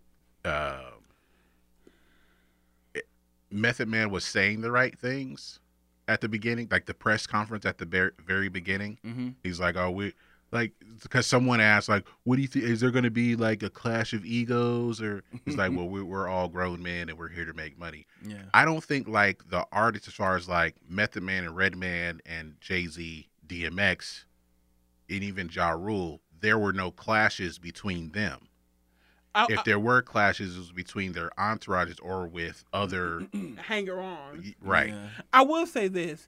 Method Man is a nasty SOB. Did you hear what he said about how he used to do stuff to people's ice and Yeah, food? Yeah. Yeah, it's like- I just Him and Redman are kind. They're gross. They're grainy. They're kind of gross. Yeah, He reformed himself. I mean, you don't even see that Method Man acting now, right? yeah. He did a Yeah. voiceover in a podcast I listened to, No, he's in but he's Power. acting too. But yeah, Yeah. he did a voice. He did the voice of Ben Ulrich in Marvels. It's a good podcast, but digress. Next one was y'all keep track of how uncomfortable Benny Siegel seemed to look whenever there's a camera on him. Yeah, What is his story? Like he looks uncomfortable. He reminds me of when a nice girl get a hood nigga, and he try to get him on Facebook or something. Hey baby, he just be looking like for real, he out of everybody, he looks ordinary. yes, And I think that's why I was like, it looked like the girl who he went in the bathroom with. That could have been Benny Siegel, because Benny Siegel looked like just a regular dude that put on a pair of shorts, some slides, and a shirt, and they're like, "Hey, come rap." And he looked the most uncomfortable, and I think, and part of why like people make fun of that he's not the star that I guess he could have been because the talent was there, is because he, and I kind of look at it this way with almost all the entire Rockefeller roster except for Jay-Z and Kanye. In a way, you could also say Cameron, but they kind of saw beyond, or saw like the next step as far as their music career, or at least the things that they had to do to advance their music career, while Benny Siegel like didn't want to do really any of that stuff. He didn't want to be involved in that kind of thing as far as, you know, meeting with certain people who are influential, or showing that he could be this charismatic, engaging personality. Yeah. Well, Because I mean, he's fighting dudes on the bus. Yeah. But what do we see Jay-Z doing? I think the worst thing was like, okay, he played dice, but he was drinking champagne, signing autographs, and but again, he was getting the superstar treatment. Yeah. I mean, but again, this was heavily doctored and cut. So I'm pretty sure before it was released, it put the select right people. Oh yeah. in the we best talked light. about that. It kind of reminds me of like Straight Outta Compton, where there's yeah. sanitized. there's no Michelet. Like Dre was not out here hitting women. He was just Dr. Dre and Ice Cube are producing the film exactly. about them. Yeah. So I mean, I feel it's the same way with this documentary, where they chose to put the limelight on the people they thought would have the most longevity. Yep. And Or if Dame liked you, if Dame thought Exactly. your career would go far. and that's why they spent an ordered amount of time with Ja Rule, which I found freaking hilarious. Yeah, he Like- looked like he was twitchy. He Like was still in his first album. yeah, at the time. he But looked people pretty thought rough. like, man, Ja Rule was gonna be it. Yeah. Where Well, I mean, there was that crop of rappers coming out of New York that people thought were. I still remember people thinking DMX was gonna take up the mantle of Tupac. Jay-Z was supposed to be the next big thing. the next biggie. Ja Rule was. I never heard him compared to anybody. It was just that he was gonna be a star. well, I think he was gonna be. They were grooming him to be the next mainstream. Because he tough dressed guy. like Tupac. He Yeah. tried to Yeah. act like he stole Yeah. his style. Yeah. But he was clearly we knew he wasn't as talented. But he was a showman. I mean, to an extent, all rappers are. It's just that, again, Ja Rule made like some very, very heavy mistakes. Way before Fire Festival. Way before. I mean, Fire Before Festival. 50 got a hold of him. Like Yeah. it was. He started off and he found like a niche, and instead of moving away from it, he just Or at least dove. mixing it up. Yeah, he Yeah. dove into it, and then someone came and knocked his head off, and then instead of making it better, he did the interview with Farrakhan. And don't get me wrong, we all love Minister Farrakhan, right? He's But- polarizing. He's one of the. Very polarizing. He's polarizing just within black people. Yeah. Very polarizing. But it doesn't. Even if he's polarizing, it's not going to give you the shine that you want, Mm-hmm. because it doesn't look like I'm going to sit down and air my grievances with two grown men. It's looking like, Daddy, the other kid hurt my feelings, and I need you to come make me feel better, right? It's fascinating to look at the people you knew had the skill past music to do something that better, Yeah. right? And as much as Dame Dash likes to run at the mouth, and that's one of the things I have against him, you can tell that most of what he's talking about is just talk, right? With Jay-Z, you understood, and one guy said something that struck a chord with me. He said Jay-Z is a hustler more than he is a rapper, right? Yeah. And you can see that in some of the things that he's made. And a lot of those guys get so much fame, get so much popularity, are having the time in their life without understanding that it's the end of this road. And I think Dame was trying to tell him that. He was trying to get that to DJ Clue's head. But DJ Clue was like, look, man, I'm DJ Clue. Like, yeah, I'm lazy, but I'm gonna be around forever. I'm gonna be around forever. And it's just not like that. The game changes so far, so fast that we're talking like, man, this is only 20 years, but New York ain't even on the map anymore. Like Yeah, that a lot for of those hip-hop. dudes don't have everyone careers. like everybody here is New York, New Jersey. Right. Except for Beanie Siegel, I think He's he from was Philly. Right. Philly. But like it's And Eve. essentially Eve is like Philly, those too. northeast large cities. That's where you're from. And it was like watching it, it felt kind of like it really kind of felt like New York the tour. Like that's what it felt like. It was a bunch of those New York rappers. And I mean, I don't have any disrespect against New York or East Coast rap, but they think they're like God's gift to rap. I'll just say it. I've always felt they think they're God's gift to rap. And I don't always think that, but that's yeah. I mean, the only thing, here's the issue that I've always had with New York flow versus being in Atlanta, and yeah, I guess I'm biased, but the Atlanta flow is, to me, production first and lyrics last, whereas the New Yorks were lyrics first, production last. And it seemed like the New York stuff, the rapping and the lyrics were good, but the production and the sound was just so whack that Sometimes you could find It wasn't good taken stuff. as serious. Yeah, like, it was yeah, not, yeah. it was the compared to the afterthought. South, it Yeah. sounds like Well, that. I mean, like it was. So I think to kind of go further, I think it's because they took rap serious, sometimes too serious. So the samples you got were never fun samples. They were like Exactly. very serious jazz samples. Like I think of like "The World Is Mine." Like that's a jazz sample, and that's cool. But like it's a really serious sample. Like you listen to really any of those like early Nas, Jay-Z samples. well, and also from that, I think that's that was either Pete Rock or DJ Premier. I They think produced it. that produced that Yeah. song. Mm-hmm. And some of those like producers like Pete Rock, DJ Premier, and Large Professor, Easy Mo B, they grew up listening to jazz. Mm-hmm. And with fusing that with hip hop, they're going to go with what they're influenced by. So they influence other producers in that way, but you get some producers who probably don't like jazz all that much, or they don't listen to other genres that much, Mm-hmm. or the obscure stuff, because then, somebody like, I guess somebody like Kanye comes along and he's sampling the most obscure things you could think and of. working with people like John Bryan. So there weren't a lot of, and part of why New York hip hop fell as a whole is there weren't a lot of people pushing the envelope in that way. Like those guys, okay, we're gonna go this jazz route. Okay, Yeah. now what?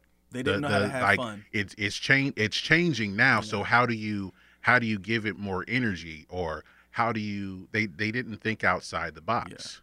It kind of, And then the rappers don't think outside the box either. It Yeah. makes me think of what Finn McKenty says, and I keep bringing him up, but he just has so many good points. Is your music the soundtrack of a good time? Southern music became the soundtrack of a good time, like especially in the early 2000s with Crunk and Snap. Yeah, I mean, it was became the about soundtrack of being a good- cool. Yeah. So like you have a song like Get Low, that is literally the soundtrack of a good time. It is about going to the club, getting a dance from a girl who can get low. Like that is that it became, and so yeah, like and New And- York could not keep up with the evolution. In New York, it's like they didn't even try. Yeah, they didn't Like, want to. okay, well, 50 Cent got a chance to do that, but He might have been the closest. But I mean, it had to be like influence from somebody else, because Yeah, that was a Dr. Dre. had Yeah. to come in.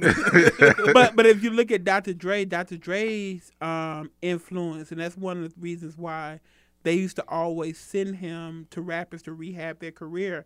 What he was essentially doing is divorcing them from a sound that they used all the time, right? Yeah. Because Dr. Dre was a student of music. Oh yeah. This goes to something. So there's a TikTok of Mystical doing a freestyle, right? And he's I'm cold with a line with no hair. If you ever catch me in the forest of the grizzly bear, help the bear, right? So the reason why I bring that up is that my dad used to say that all the time. Like when we used to go and ask him, say, I'm just trying to help you out. He like, don't help me, help the bear, right? So I'm thinking to myself, did my dad listen to Mystical? No. So it is an old Southern blues song called Help the Bear, right? That's one of the differences between the New York sound, where it was heavily influenced by jazz, and the Southern sound. And while the Southern sound has a little bit more longevity, because the Southern sound and its roots have never been about what you were saying, because a lot of our history is steeped in coded words mixed over a good beat. Slave songs are created to have a good beat that you can hum along to with repetition, but you cannot give away the secrets, because we're telling you how to escape Master's house, but we just can't say, look, Johnny gonna take the key from Master at 3:00 tonight. Y'all all be outside with your burlap sacks. No, it's more of a tonal thing that is, to me, makes music and rap a little bit more palatable, right? And it's to the extent now where Migos is so formulaic, but the beats are so well done. I feel like the next evolution of rap is going to be something like what the Baby's doing, or something like what Little Baby's doing, where even though you're rapping, your delivery is so interesting that I want to hear more. You know what I mean? The beat is always fire. The beat complements you. But your delivery is what I want to listen to. Your bars. There's a flow to them that if you pay attention, they are actually saying something. So where like now the lyrics are starting to matter a little bit more. And lyrics, and that goes with the delivery. Like one of the things you say about Cardi B, and we could say a lot about Cardi B, right? No, that's right.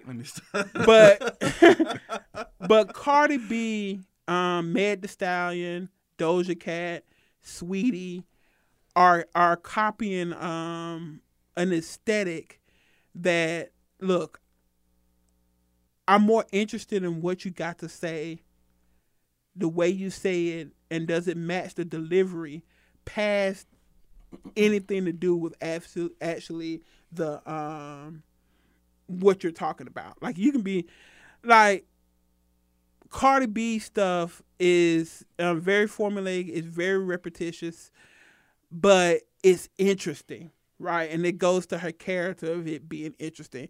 And then New York stuff, after a while, and Benny Siegel, when he got up there and did the freestyle, that was interesting, right? I forgot he did freestyle.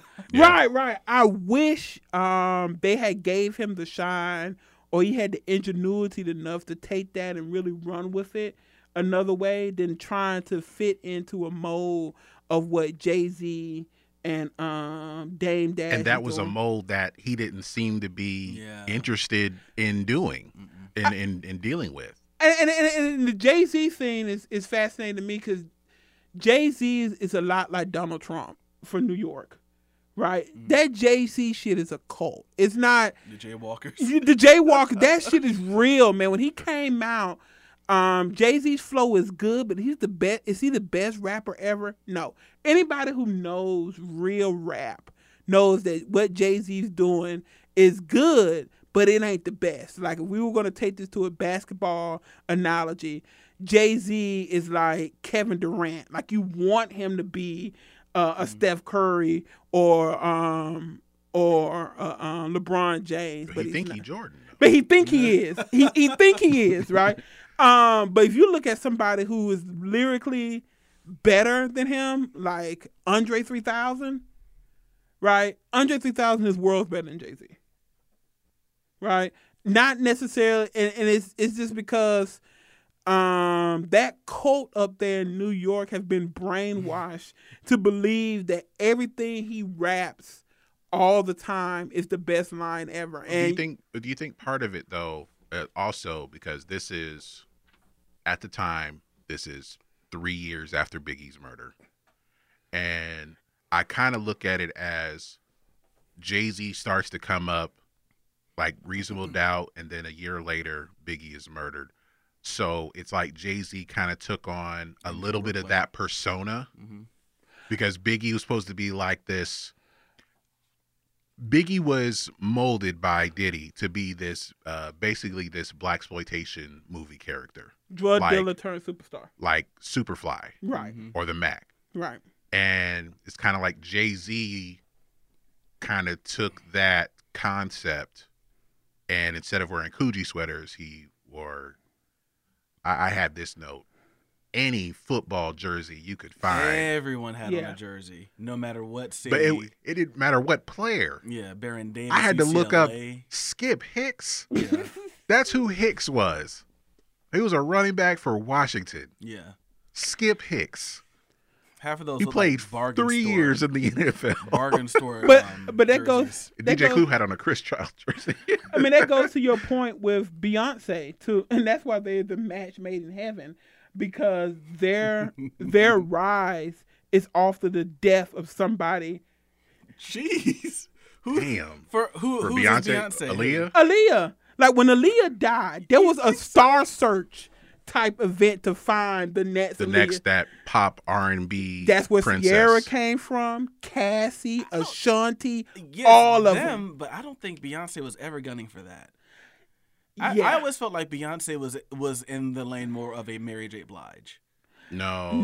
That's who they No. idolized. They even said they idolized her. They wanted to They said that. I'm talking about the way she was marketed. But I'm just saying, in terms of the sound they were going for, they said they modeled their sound after Mary J. Blige, hip hop beats, R&B singing. But as far as the branding and marketing of her herself, I think they were looking more for the Matthew Knowles' idea.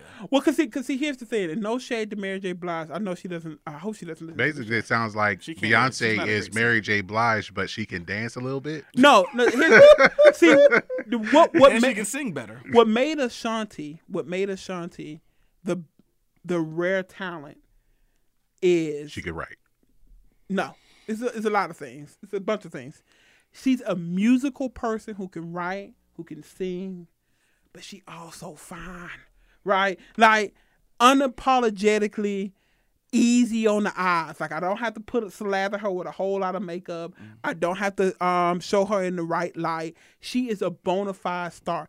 Beyonce is that. Mary J. Blige is not cute, She didn't have to be cute though. but she can sing. Her music But is. but if people- I'm marketing somebody, if I want to get to the next level, past just the music thing, like because a lot of these people are stars, right? They're commodities. You gotta look good on the package. Like Ashanti, right before she died, she had the Escalade thing she was mean doing. Aaliyah? She was Aaliyah. Aaliyah. Ashanti's like all the other people who are the lesser than Ashanti's when they were doing their Star Search look for the next one after she died After Leah, yeah. is either cute or can sing. Mm-hmm. Beyonce was both, right? And then she came with ready-made, I don't want to call them slaves, but she came with ready-made backup dancers. Neighbors. They were her neighbors. Right? Kelly Rowland might be her secret half sister. But anyway. Exactly. And then on the Jay-Z side is we looking for to sell. We need somebody unapologetically Negroid to rap. Right, Negroid, meaning that he doesn't form his words well. He's gruff. He's bash. He's a little ugly. All of those things is gonna make the perfect hip hop person. Of course, he gotta sell drugs. Then he got a flow. Then he got a story.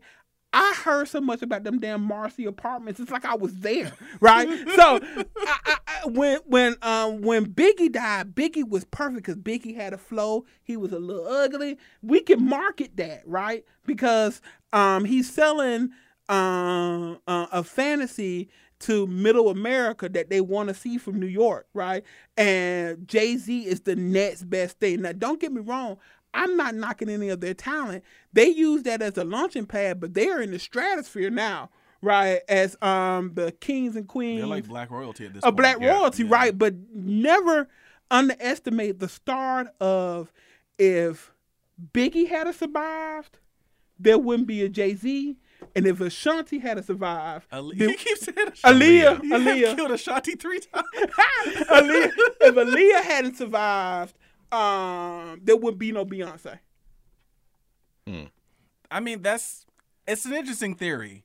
Because I can believe the Biggie and Jay-Z one more, especially since they're both from Brooklyn.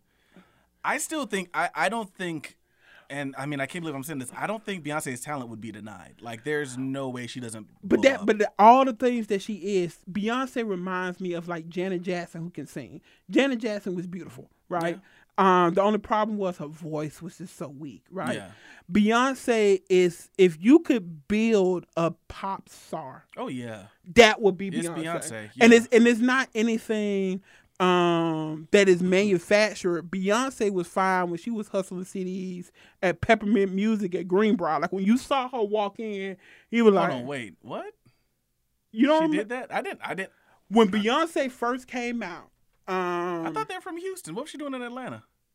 Promo tour. Well, promo tour. Oh, I thought like she was living here, like just selling CDs. No, she because wasn't selling. They Okay. just came out with that album, Gotcha. Okay. and they were popular right after that thing with Petey Pablo.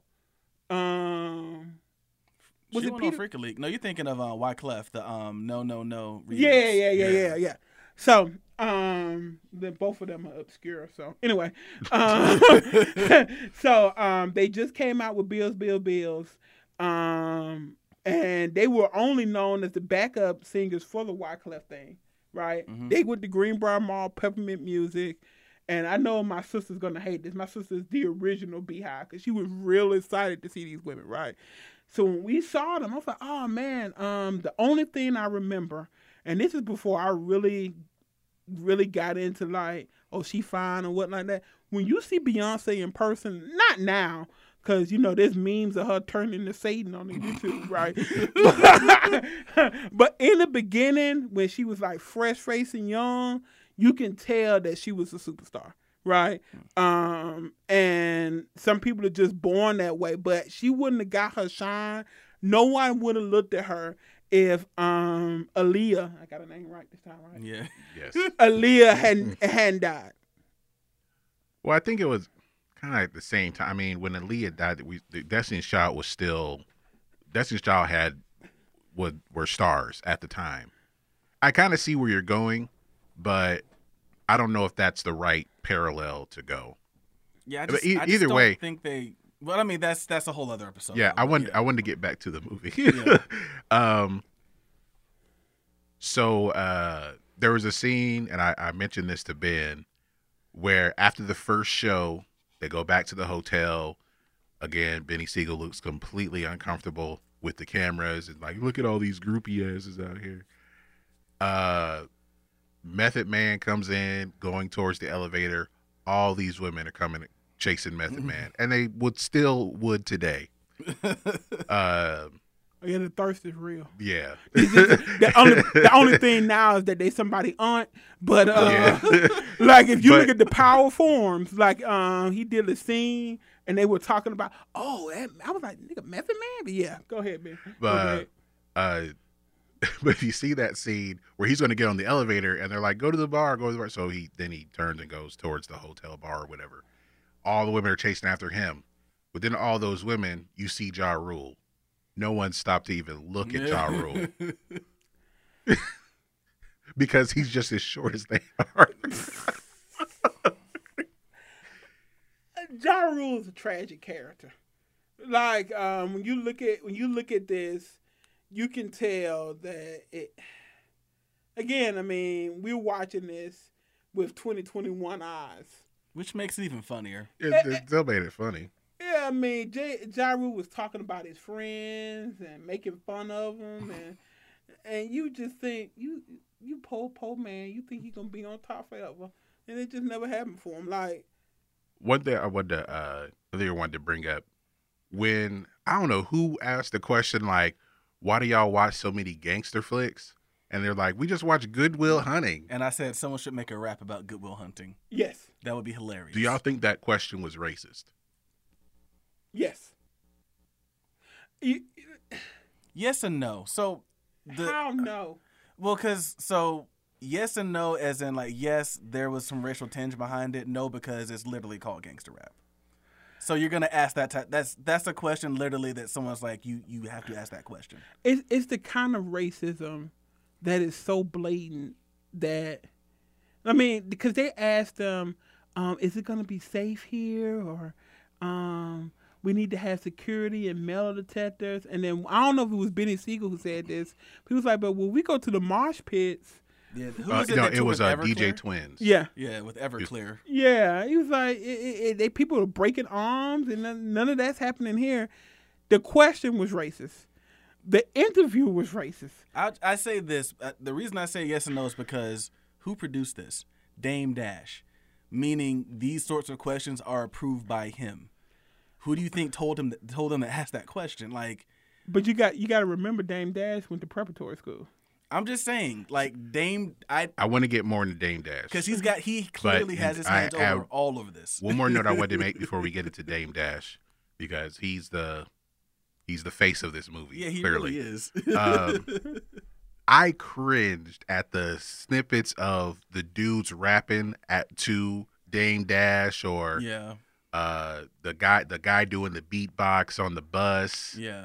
Like, I was cringing at that because, like, y'all trying to make it. Yeah. And it's not going to happen. And then Benny Siegel explains what happens to your demo tape. Yeah. That was at the label. Yeah, they said, they do your demo. Dirty. I thought he was going to say like they did in Hustle and Flow, where they just put it in the toilet and pee on it. So I find that interesting because, so as we talk about looking at this with 2021 eyes, they no longer get to be the gatekeepers. And I think that's one of the best things about the evolution of music and the internet is people like Dame Dash, who I came out of this movie not really liking anymore, don't get to be the gatekeepers. You don't get to tell me anymore what talent is and what's good. I get to decide that on my own. So you can have some guy in middle America can self-produce, do everything, or get a producer, make his own album, put it out SoundCloud, there, and let you as a listener decide. Yeah. I.e., someone like Lil Nas X, who we talked about earlier. Lil Nas X gets big off of a TikTok meme, essentially. 20 years ago, we probably never hear from someone like Lil Nas because X. he doesn't fit a mold, and that goes back to when you asked the question, is it racist? And you said, I don't think it's that racist because Dame Dash is so much a part of it. You have to have a little bit of a disrespect for your own people to treat them that way. So you make a good point, but that's why I'm saying, like, if it's coming from the reporters, I don't think the reporters asked that question without permission. Oh no! It's all about selling a persona. Yeah, and that's why I came out of this movie not really liking Dame Dash. But he got his comeuppance, so. All right, let's get into that. Who stole this money from him? Somebody stole some money from him. I know Jay-Z bought him out. Lee Daniels borrowed some money, and Lee hadn't paid it back. Apparently, that's stealing. But and even before we get to that, because I wanted to mention this as well. So one of the things that I forget who it was, I think it was Ja Rule, who was talking about like rappers not coming from the suburbs, like they have to come from the streets. Once again, 20 years later, that doesn't hold up. Does not hold up. Oh no, that was the road manager. The road manager? Two managers talking about that. Once again, does not hold up. You no longer get to be the gatekeepers. Which I found, but I also found it interesting because it seemed like they saw where music was going. In terms of the ownership part, owning your own masters. That's a little bit further down the line where they talked about that because I made some notes about Prince and Master P and Cash Money. We can get there, but it did seem like they kind of saw where it was going and wanted to get a piece of it. But yeah, it's just that statement has aged so poorly. Yeah. So many rappers come from the suburbs now. It's not even funny. Like it's because as a society, as a community, especially if you're coming from the places like Atlanta. I tell people all the time who want to move from Atlanta. I was like, you're gonna see another America when you leave Atlanta. right? Because nowhere else is the concentration of black wealth Oh yeah. so big. So if a rapper comes from Atlanta, his family is well to do, upper middle class a lot of the time, right? There's ghettos in Atlanta and there's bad places in Atlanta, but you're not that far removed if you get a government job in Atlanta, you know. But Migos like from this, Lawrenceville. Yeah. yeah. Well, that for one, Yeah. and two, like I've seen. There's so many videos on Facebook, Instagram, TikTok of the dude with the gun waving it around. He's doing that for the camera, not like real life. Not to live. Yeah. It's being done for show. So I think that's, I don't know if that's a suburban thing, but it's like kids who have access to that, if they have access to, nice phones or iPads or whatever, they more than likely live in the suburbs. I don't know if that's the stereotype, but you see that and other kids see that, and it doesn't matter where they live. So that's why I agree with the that there are more artists that are really from the suburbs because this is what they see and they think that's cool. I mean, that's why you see TikTok, dances being stolen all the time. TikTok is just a huge cultural appropriation app to begin with. And before we get on the Dame Dash, I want to talk about women. And I don't know how this is cut In this film? Yeah. Ladies, we got to do better with just your thought process. Don't get me wrong. If you out here and you want to be out here and you want to be seen and you want to be with stars and whatnot, just analyze some of the things that come out of your mouth. Because one girl said on it, and I quote, "I'm not gonna sleep with you," and that was the same girl who went in there Who went in that bathroom? and went in that bathroom. These are not good dudes, right? What they talk about, what they do, you're putting yourself in a very dangerous situation. Yeah. I was scared for some of those women. As like that, yeah, that was, it was harrowing. Yeah, because like the thing is that you came here to meet a Dame Dash, but it is a strong possibility that you would never see him and you would end up in the room with his road manager. Yeah. Right? And at that point, you've put yourself in a situation where you can't say no. And that's the scariest thing, right? And I know groupies and TikTok and all that is still going on. But if you're listening to this show, I wish they would have did like a video of what them women are doing now. Yeah. Because well, they covered a lot of their faces. Yeah. So that your ad here. Yeah. Yeah, I saw that. Yeah. But the more, and I guess really the more disturbing part of it is, once again, like, how do you feel if you're the person holding the camera? What did you see that didn't make it? Because there was some stuff. What have you done with that footage? Yeah, there's some stuff that made it that, for one, like, why are we allowing these women, like, if we're filming a documentary, why are we allowing these women to get into this situations anyway, and we're gonna keep filming it? A lot of that part didn't sit well with me. Dame Dash, of course, is a producer. Harvey Weinstein was a producer as well, which should tell you a little bit of something as well.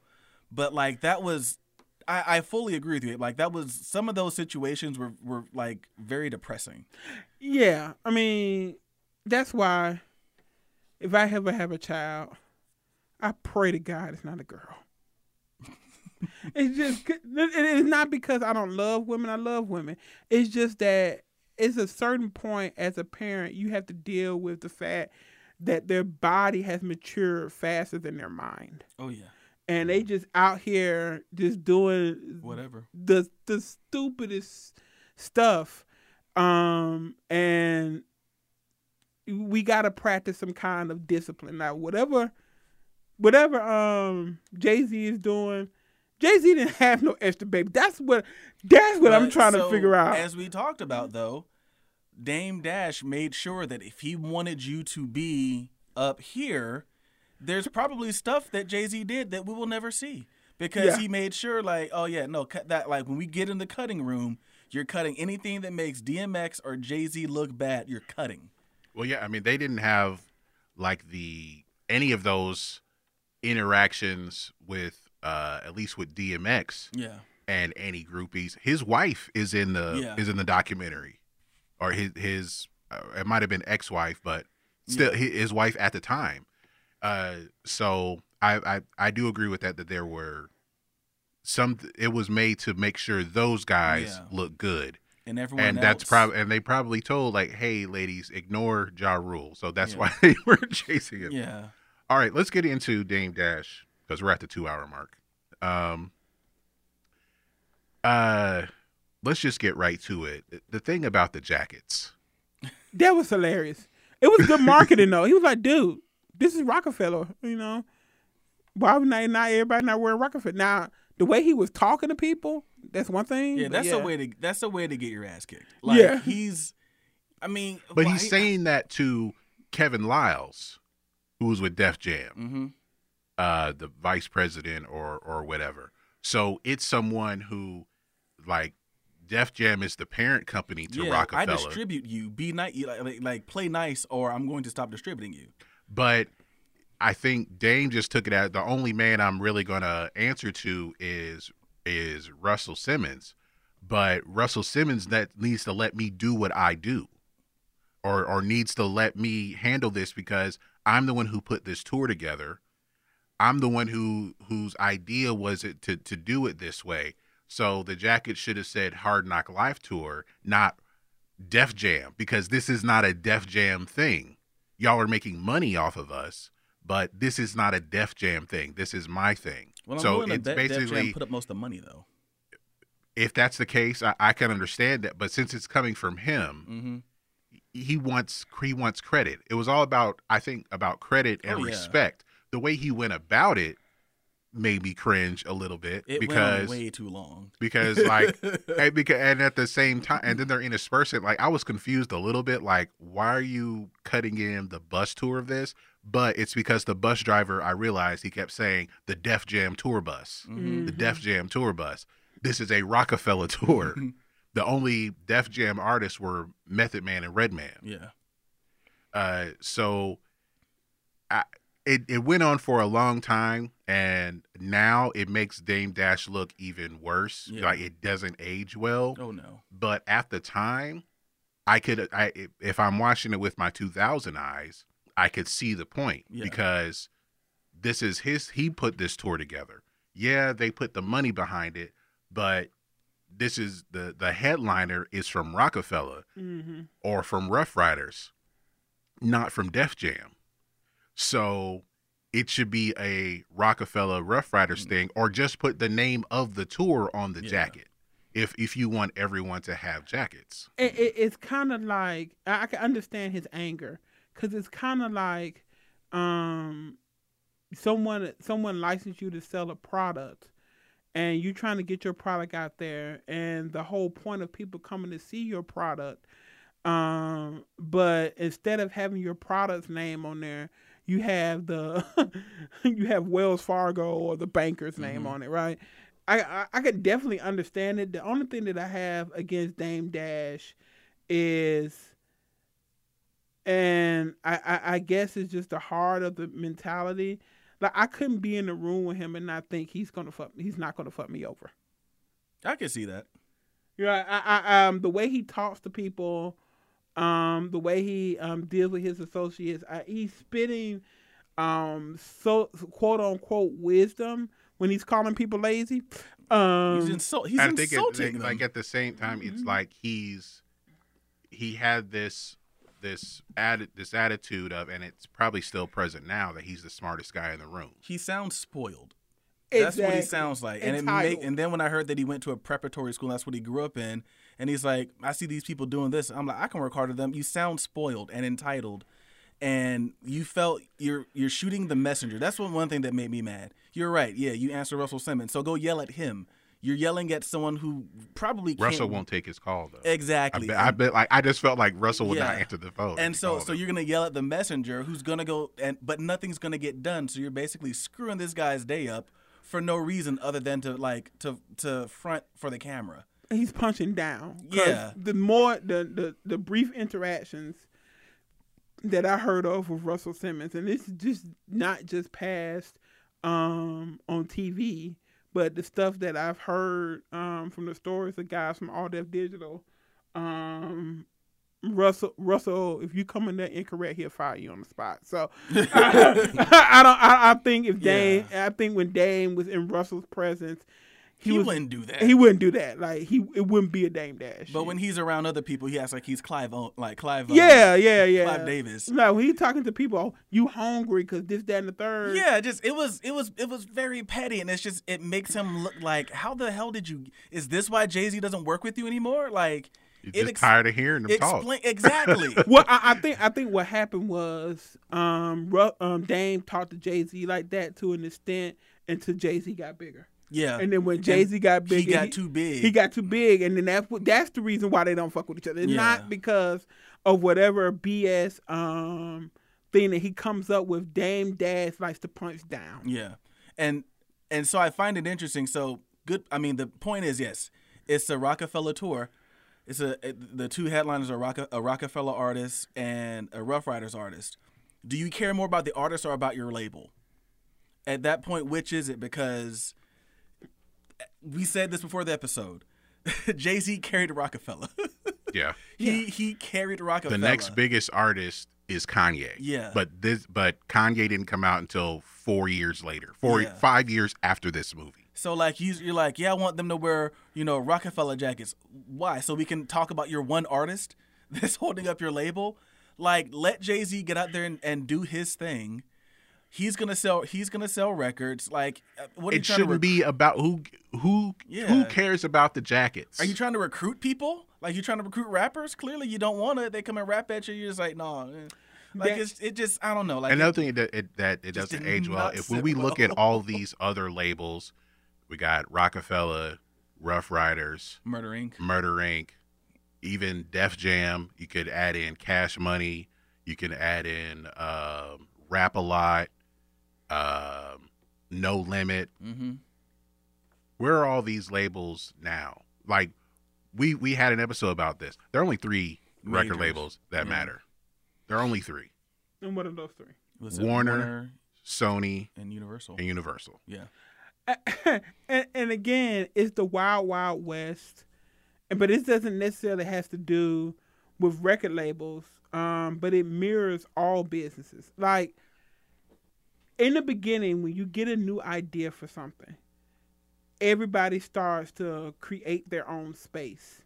But at the end of the day, it always goes down to the top 1, 2, or 3. House always wins. It's like that with Nabisco. It's like that with the people who make chewing gum. Like, when that came out, there was at least 10 totally different chewing gum brands, just like it's 10 totally different record labels. The only thing is, I think Dame Dash realized that being a student of business, and he wanted to position himself in a way that at the end of the day, I know he hated the fact that he had to be tied to Def Jam, because at the end of the day, he wanted this to be Rockefeller all the way. Yeah. Yeah. So the next thing I had was the Pain in the Ass got too much screen time. That dude. Way too Who much. is that? And I have no idea. He doesn't even have a Wikipedia page, man. But He's he a got nobody. way too much time. I think he did a good impression of, your stereotypical mafia movie dude. Mm-hmm. He could do a Pacino, not a good one, just a Pacino. Or he watched Scarface a lot as a kid. Yeah, he was awful. Whatever with that guy. I didn't like him. I just wish he didn't. I just hope the guy he didn't procreate. I'm sure Like, he his probably genetics should He have. tried. He probably tried really, really hard. did. Yeah. With every woman he saw. Yeah. I wanted to ask you this because they tried to make Jay-Z look this way, but like I said, this is when Volume 2 would come out. what makes Jay-Z? Did he look like a superstar at the time? Because they tried to definitely make him look that way. Yeah, the way they had the cameras kind of pointing up, like there was Make never. him seem like he was really Yeah, tall. it seemed like he was like 7 feet tall. Yeah, there was never like a straight on shot of Jay-Z. It was always shot from floor level. Like, as much as Dame Dash said and Jay-Z seemed to say they broke off, right? And I'm sure when this was released, they were still together. They were still making money from it. Mm-hmm. Definitely, you want to make your star look the best, right? And I just really wish we could get an honest depiction of what the real tour was with Jay-Z, instead of seeing idolized Jay-Z. Yeah. One, I think it was pretty bad because it's not really that much footage of Jay-Z. And there seemed to be no like one-on-ones. Like they were able to talk to DMX a little bit. It wasn't a whole lot, but they were at least able to talk to him a little bit. They talked to Ja Rule in his hotel room. They talked to Benny Siegel. Mm-hmm. They even talked to Emil. Yeah. But I do not recall I don't an think they interview talked with to Jay-Z Yeah. like in that like kind of one-on-one. The only footage was the footage of him being on stage or maybe shooting that dice that one time. Dice. But Yeah. that dice game was shot in a way that looked like he was just running these fools, right? Like he's just a bona fide hustler, right? gambler. Or they look like it just went on forever because when they showed DMX playing dice, then the security comes by. Now the game's broken up. Yeah. But Jay-Z,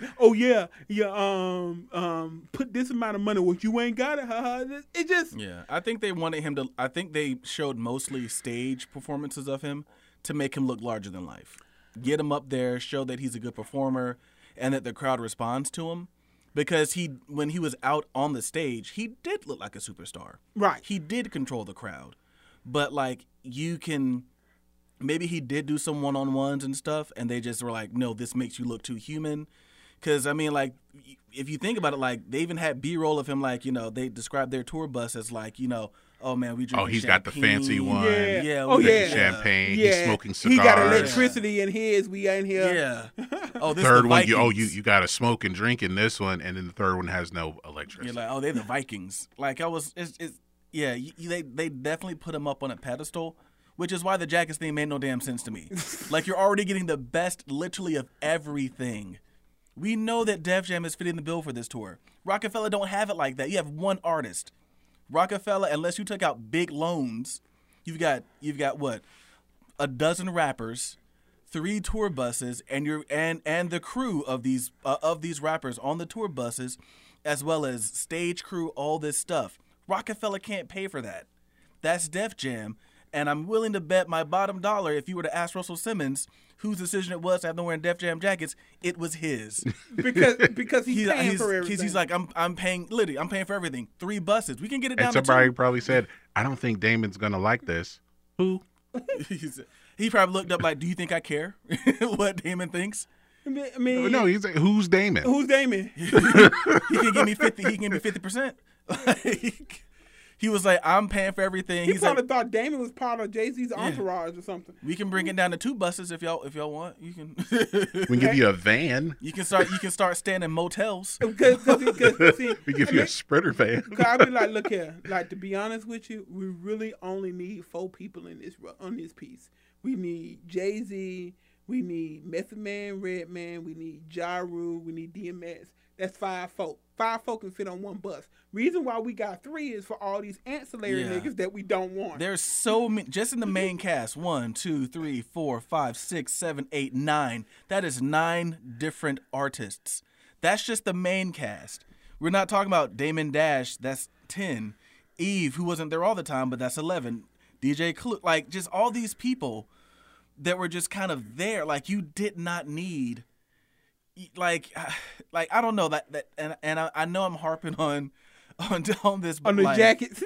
on Dame Dash in general, like bruh, like you are not fitting the bill for this. That was and I didn't even think about the fact that Russell Simmons probably didn't really know nor really care who Dame Dash was. It's a check. I mean, And that's how Dame wanted it to be. Like, y'all just write the checks. Yeah. So that probably reiterates that Def Jam footed the bill Yeah. on this tour. and I'm pretty sure, since these guys were from the Marcy Projects, that they didn't read their contract, so they were not only were Dame and Russell was taking money, profits from the tour, but I'm pretty sure some of the expenses for all them other people riding around and just hanging out with them came out of their check. Mm-hmm. I wonder if I can find. Another note I had, well, again, Benny Siegel was not built for this part of the game. Like, you can see it What that made he was not going to be he was not in it for the long run. was that him who said that I'm tired of this, I want to go home? Yeah. I'm Like halfway through the tour, he was like he couldn't wait to get back to Philly. Let me tell you something, and I don't know if this has anything to do with Benny Siegel's the type of cat that I am, but I went backpacking through Europe, right? With two of my best friends, right? And by the third day, I hate them niggas too, man. I can only imagine how it stank on that Bruh. bus. Touring is hard. Like, Yes. people will tell you, touring is tough. I always wanted to do it just to see what it was like, but everyone who's ever said like touring is hard work. You're away from your family, you're away from your friends, and it goes back to one of the better music documentaries that we've seen, Hired Gun, where he was like, part of it is like it's not just talent. Can I get along with this person? Like it was hardly ever talent. Yeah. It's like, we're going to be on tour together for 6 weeks or 6 months. I have to like you. Are you a good person? Yes. Yeah. Can I get along with you? And Yes. that's one of the things that was the downfall of the New Edition. Like the first time they liked each other, right? So that's why They were friends. They were They grew up friends together. But when they had like 3 separate buses, nah. Well, that's how they all went solo. Mm-hmm. Then the second album flopped. Everybody's second album flopped. And so, so they've gotten used to doing it by themselves. And I remember like there was an interview where like I think right before that tour started, to where they were getting $100,000 total for all 6 of them, and Bobby Brown's like, I can get $100,000 by myself, but you're not though. You're not getting $100,000. Well, it was a by scene. I don't know if yourself. this was dramatic or not, but like the guy who had taught them the choreography was like, Brooke. "You're broke." He was like, "Yeah, all these dudes are broke." Yeah, they were probably all broke. Yeah. Yeah, and I don't know if if there was a chance for there to be a backstage too, or like what's the next tour like if there was another one. But who would have been along for the next tour? You know, like Jay-Z and DMX became stars. Method Man and Redman became stars in their own right. Ja Rule took that next step, but Benny Siegel, Memphis Bleak, Yeah. Emil kind of fell by the wayside. And DJ Clue probably could be what DJ Khaled is now. If you would have, Or at least what DJ Drama is now. Mm-hmm. But I wanted to know, and this is the last note I had really. What did y'all think of what Dame was saying to DJ Clue's people? When And he was DJ Clue. complaining about the album not coming out and saying Yeah, where like there's supposed to be a mixtape album for this tour, and they hadn't really started on it yet because DJ Clue is doing all these other things, or he's prioritizing these other things. But they want to get this mixtape out, at least to promote this film. I mean, with 2021 eyes, it's a good message delivered by a flawed messenger. Like the way they shot it, he was speaking wisdom, right? Mm-hmm. About what you're doing and you being lazy and all that kind of stuff. But I am pretty sure this is not the first Dame Dash freak out on the bus, and it wasn't on some wise shit, right? I'm pretty sure he has been talking down to them so long that they don't hear it anymore. They don't hear it Yeah. anymore. They have tuned him out, Yeah. right? It looked like DJ Clue was like, is he done? Yeah. Well, like, Is he you done gotta yet? know by now what type of person you're dealing with in DJ Clue. He didn't become lazy overnight. So if you wanted something done, you probably shouldn't But have. and the angle that Yeah. it looked like Dame Dash took was that Clue had come up. He's had some success with the mixtapes. He is a name, at least in New York at the time. So, and he's doing radio as well, and he's doing all these parties. So he is an entity on his own. Mm-hmm. But now he is being expected to actually do more work at the same time Yeah. in a short amount of time. And I thought, like, well, the way that they described it, maybe DJ Clue has spread himself too thin, Possibly. where he can't do the things that, he would normally be able to do. But I think Dame Dash took the angle of, oh, since you I heard this phrase earlier today, reading your own press clippings. Yeah. So, Said they get too comfortable. so it's Yeah. so now you're not working as hard because you've had some success. And so, to your point though, is about the messenger being flawed, and he punches down. Yeah. DJ Clue doesn't need anything from him. DJ Or that Clue's like doing. Clue needs to delegate. Yeah. Like I don't know if the Desert Storm team were other producers or anything like that. Yeah. That probably wasn't their job. That's not their expertise. Whoever shot them, they just look like they just look, man. I called off work to be honest. I mean, but I really do think though, because I guess I never thought of it this way because I didn't know much about him before this documentary. If he can't control you, if he can't hold something above your head, Dame Dash is not an effective leader. Like, he's not gonna what did he have on Jay-Z? Jay-Z wants to get famous. All right, here's a way to get you famous. And as we said, once he got bigger than Damon Dash, I don't need you anymore. And Damon has there's nothing he can offer him. I think Snoop Dogg said the same thing about Suge Knight. Yeah. Right. If you got nothing to offer you, he can't really control you if I'm not bigger than you. And you got DJ Clue. DJ Clue's probably happy with what he's doing. I don't it's cool if I do something It's this with one you, project that I'm having trouble with. but if I don't, But that doesn't mean that I'm not actually working hard. I'm in demand. People around New York want me. Like and I'm happy with that. if he's supposed to be the DJ at the beginning of the show, he's also doing radio. Mm-hmm. He's producing or doing mixtapes or for whatever with other artists, and he's supposed to DJ the after party or whatever. Yeah. Because that was another weird thing about announcing where the after party is. That was an argument. Isn't that supposed to be a secret? They had DJ Clue announce it during the show. It's at the atrium. Well, hold on. Which was funny. I was like, oh, I know what the atrium is. I've been to the atrium. It's Was not that that the- atrium. I'm about to say, it's like, man. That wasn't the atrium in Atlanta? No. Oh, I thought that was. It kind of looked like it, though. It did. It kind of looked like it, though. So I found some numbers here. What they made for their profits, gross profits for that tour. $18 million. One of the biggest rap tours of all time. But look at how many people were on that tour. We're on the payroll. for On the tour. payroll. $18 million amongst 9 rappers. And that does not mention the people who might have stopped in for one show. So we saw Busta Rhymes stop in. We saw Eve stop in. But then you got to pay people like Dame Dash. Def Jam's going to get their cut. So, when all is said and done, you're splitting $18 million amongst a lot of people. Yeah, and what are the percentages there? Yeah. Or it can't be split evenly. I think Jay-Z and DMX get the most, and then Method Man, Redman, then Ja Rule. But do they get the most? Because I think The headliners would get the most. Yeah, you would but think. I but don't then I'm pretty sure their check will probably say, "Oh yeah, Jay-Z, you got $5 million coming to you, but we got to take out these expenses."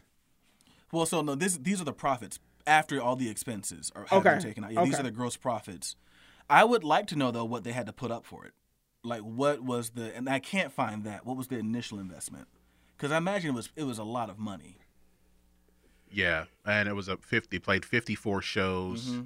Mm-hmm. They were playing arenas. Yeah. And like you said, it was probably produced cheaply. Yeah. Because just a DJ. It was a DJ. Mm-hmm.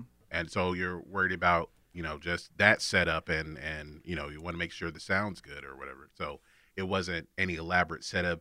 The most they did as far as effects, it looked like it was a projector that had whichever artist, their name on the screen, and then they played the Biggie video at whatever point. Didn't they have Method Man and Redman on them high wire things? Yeah. Yeah. That was expensive. Yeah, they probably had to pay. You got to get stunt coordinators. So yeah. I found some of the dates here because it started March 2nd in Washington, D.C. at the MCI Center. That's how old this tour is, the MCI Center. And now it's the Capital One Arena. Well, MCI doesn't even exist anymore. No. And ended May 2nd in Louisville Gardens in Louisville, Kentucky. Some of the places Which I they think played. is now the KFC Arena. Arco Arena in Sacramento, Lakewood in Atlanta. They went to Lakewood? Mm-hmm. They went to Lakewood. Arrowhead in Anaheim. 2 dates at the Thomas and Mack Center in Vegas, the 18th and the 20th of April. The Pepsi Center in Albany. So, yeah, the Target Center in Minneapolis. So some amphitheaters, some arenas, just a mix of stuff. They even went to Canada, Air Canada Center in they played Toronto. I know they Molson Center they were in Montreal. Mm-hmm. We saw that in the documentary. Yeah. And Method Man and Redman may have had to go out to 25 people in the audience. So it's some interesting locations they played at. And a lot of these are, you can make some money off of a lot of these places, but like Lakewood is not that big compared to like they weren't getting, 99 was Phillips, Omni was gone. Phillips Arena would have been here, right? No. Yeah, but I think they were still renovating it. Yeah, or building it. Oh, they're still building it, so you would have tried to do because I think the Hawks are still playing at Georgia Tech. Oh, yeah, the Thriller. They hadn't made the Thriller Dome yet. Never mind. Hadn't made McCamish. But, I mean, you could have played the Dome if you're big enough. This clearly was not. Oh, man. So, anything else y'all want to add about this documentary? I did think the dude who came in at the end, Hashim, the Muslim rapper. Yeah, he was pretty good. I thought he was pretty good. What happened to him? Clearly didn't get signed. Yeah. Looking at 2021 eyes, the whole Columbine thing. Yeah. Oh, yeah. man. The Denver show. It was like, we just gotta do something. We just can't continue to happen again. I was like, Yeah, look into the future. It will. A lot. Yeah. Let's see here. I will say, and I think this has kind of been the theme of it, this seemed like an awful tour to be on. Like, it just did not seem like it was a lot of fun. Dirty. It didn't seem like a lot of fun. I would have liked it. It didn't. I mean, past throwing ice at ladies. Yeah, what the hell was that? And then I threw some hot water on it. I'm like, this is assault. Yes. This is assault. This is not, and they're laughing. Like, this ain't funny. Then they did like a little cartoon skit. Yeah. Which was a little weird. Yeah. And then the last thing, I thought it was interesting. DMX at that time considered Jay-Z and Scarface the greatest rappers at that time. I thought that was some interesting respect because Scarface, while not as big as either one of them, does not get, in the rap community he does, but he does not get the acclaim I think that he deserves. Yeah, he's not mainstream. Kind of like Ghostface. And he doesn't get the acclaim that he deserves. Yeah. I mean, I guess kind of like a Tech Nine today. Like, no one really knows who Tech Nine is, but Tech Nine could probably beat half of the rappers on the radio right now, but he's not mainstream. Like you said, kind of like Ghostface. Ghostface and Andre 3000 are your favorite rapper's favorite rapper. But, yeah. I think Andre just got too weird. I think Andre maybe finds rapping a little too easy. He's trying to find other outlets. I was watching on Genius, so the Art of Storytelling Part 4, which apparently, I'll show you this video. There is an Art of Storytelling Part 3, but it's just on some random record. So when DJ Drama sends Andre 3000 this beat, he does that verse, which is an amazing verse, one night. He sends it to him, and he sends it to him back the next morning. It's like, let me know what you think of this. He's like, the verse was perfect. Didn't have to do anything else to it. That is the genius of Andre. Like he doesn't have to try anymore. They had the similar thing on TikTok with stories of Eminem and people being on freestyle on features with Eminem. Yeah. And I think it was on that Forever. Oh, he kills that song. And then who was on that? It was like Kanye and Drake and Lil Wayne. Yeah. And but it was another one where he had Big Sean on there. Big Sean said, "I sent Eminem a beat, and he killed it." And he said, "But originally it was supposed to be my part in front, then his part, and my part again. But his part was so good that they just combined mine at the front and put his at the end and kind of finish out the track." And then he was like, "Oh yeah, I really like your verse." He's like, "No, you didn't. My verse is trash." Yeah, no, Eminem's good for that. Like, I think of two songs in question: "My Life" by 50 Cent, where he just comes in the second verse and kills it, and then the "What Is Love" sample, where he comes in and he just kills Lil Wayne. I'm just like, stop it, stop doing that. Like, that's not nice. It's just certain people I wouldn't. But the worst of them all is I listened to one song on Offset's album when he went solo, and his wife killed him. Really? Man, Cardi B. I forgot they're married. Clout, Yeah, I forgot. Doing anything for clout? Yeah, her verse was 1,000 times better than his. Yeah, we don't. I don't know if we'll. I think that's part of, like, we don't see a lot of those kind of collaborations anymore, where it's like two people at the top of their. Do we see that much anymore? It's a lot of egos in it because nobody wants to get shown up. Nobody wants to. Like, there's one song, or I don't know if there are more, but I know of one song where it's like Eminem and Jay-Z at the top of their game. The song Renegade. And I don't know if they worked together again after that.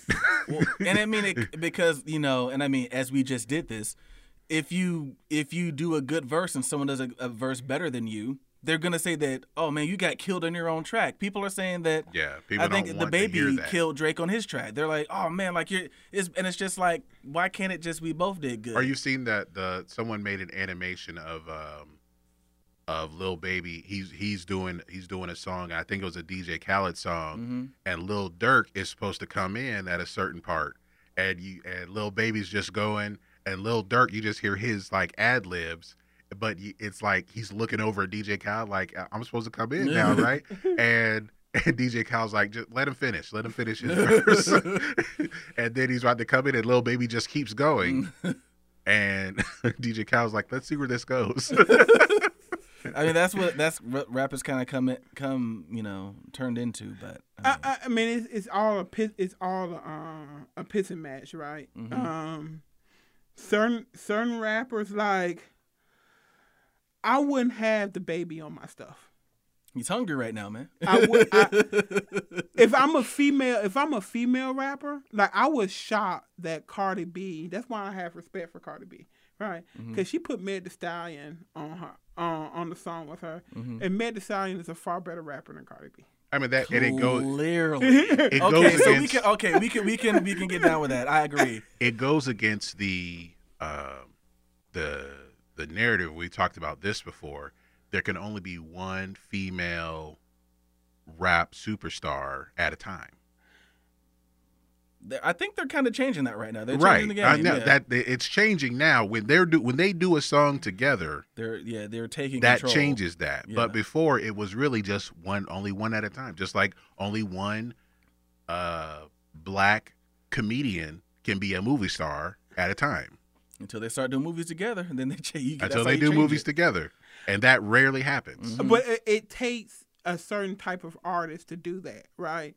Because I'm seeing Cardi B making the call to Megan before Megan makes the call to Cardi.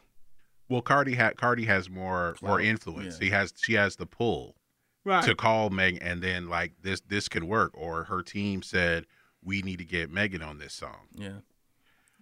and it would work because like Megan is still on the rise in a way, but Cardi has kind of gotten there, or she's like a few steps ahead. So she's So got she has she the can clout tell her to call company. Megan to do it. She can tell her record But company. if I'm Megan gonna called do this. Cardi, Yeah. I don't know. I don't know if it happens that way. 'Cause, I mean, I think, and this maybe you can invite me on another show, Conspiracy Theory. Oh yes. Yes. I want to do some conspiracy theories.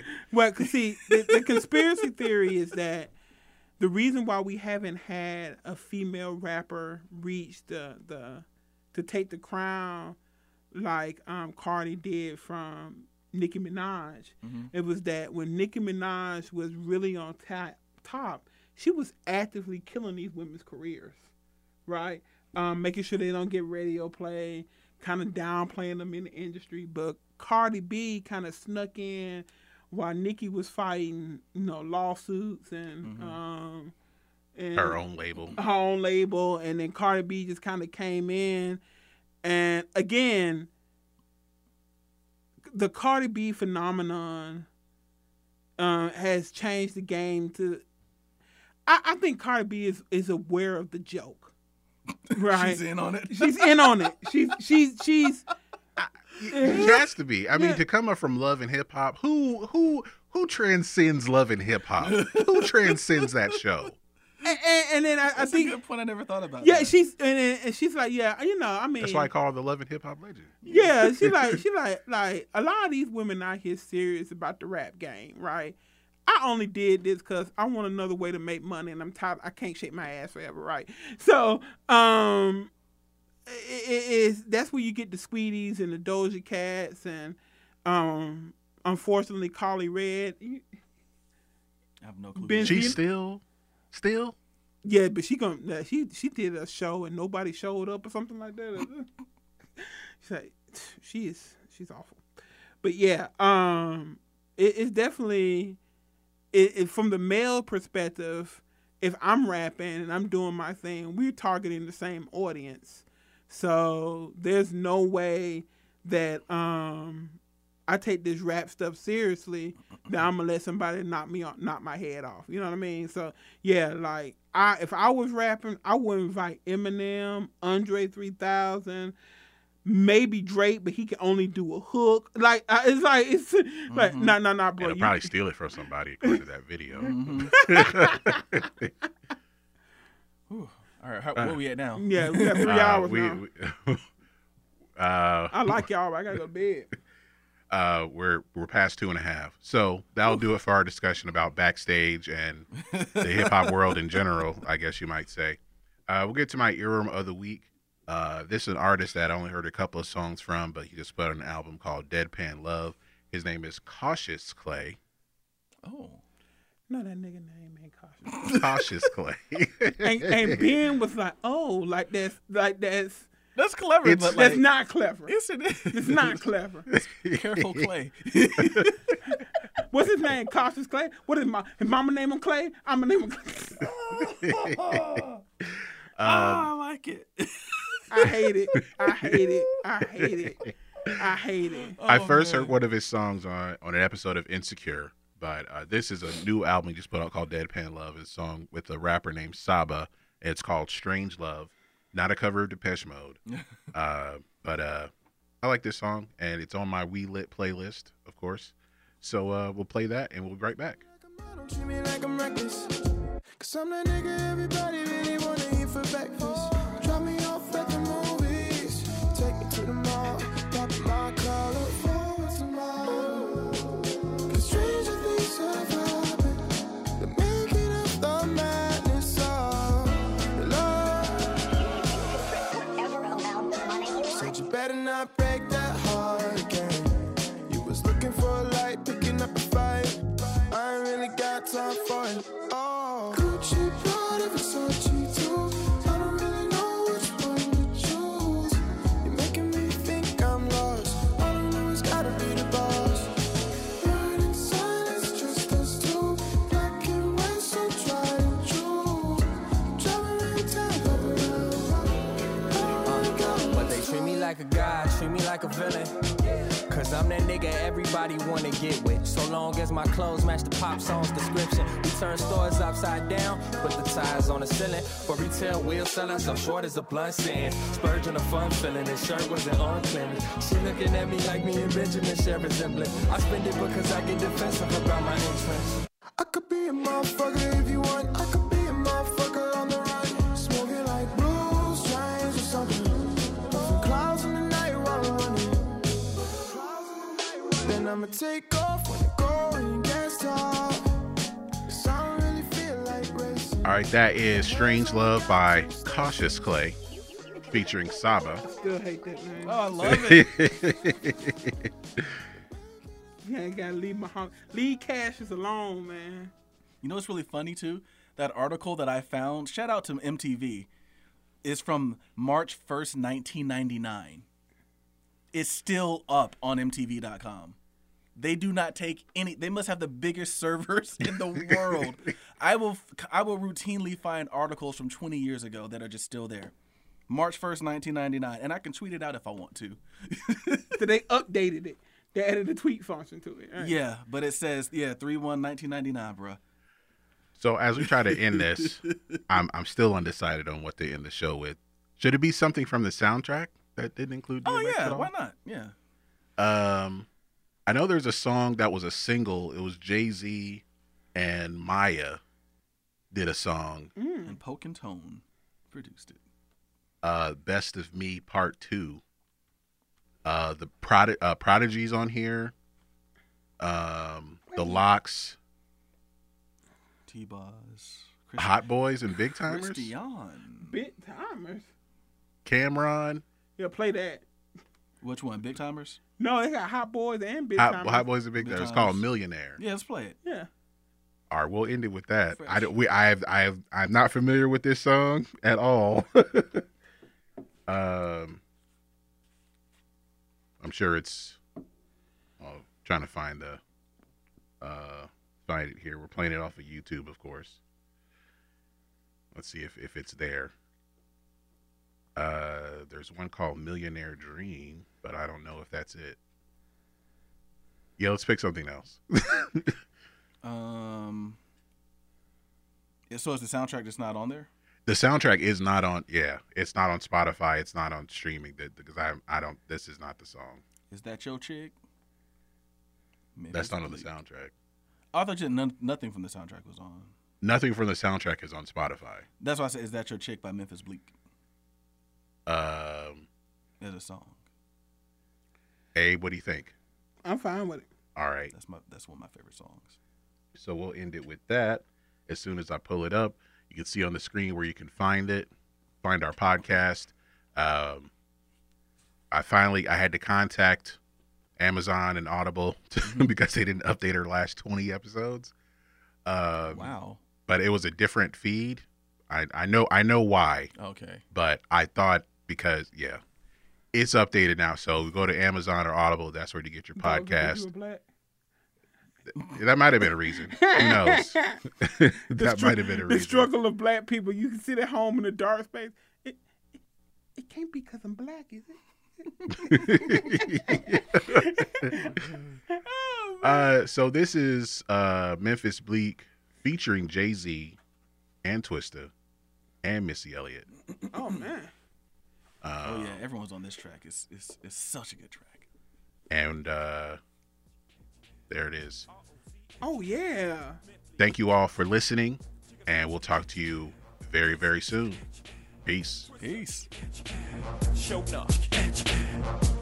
Yeah, don't get mad at me. I don't love him, I fuck him. I don't chase him, I duck him. I replace him with another one. You had to see, she keep calling me big. And my name is Jay-Z, she was all on my dick. Gradually, I'm taking over your bitch, coming over your shit. Got my feet up on your sofas, man. I'm eating posters from an open hand. You coming home to dishes and empty soda cans. I got your bitch up in my rover, man. I never kiss her, never hold her hand. In fact, I diss her. I'm a bolder man. I'm a pimper. It's over, man. When I twist her in the ghost sedan, like I'm Goldie, man. You bitch chosen, man. Chicken man, iceberg with the frozen hands. Sweater man, don't make it rosy, man. Is that your chick? Why she all in his six with a hand on his? Keep licking her lips. Is that your chick? Why she all in his ride with a hand on his thigh? Keep licking in his eye. Oh, is that your chick? Better tell her chill while you all in his grill. Don't you know that man kill? Is that your chick? Why she beefing him? Keep praising him. Check it out now.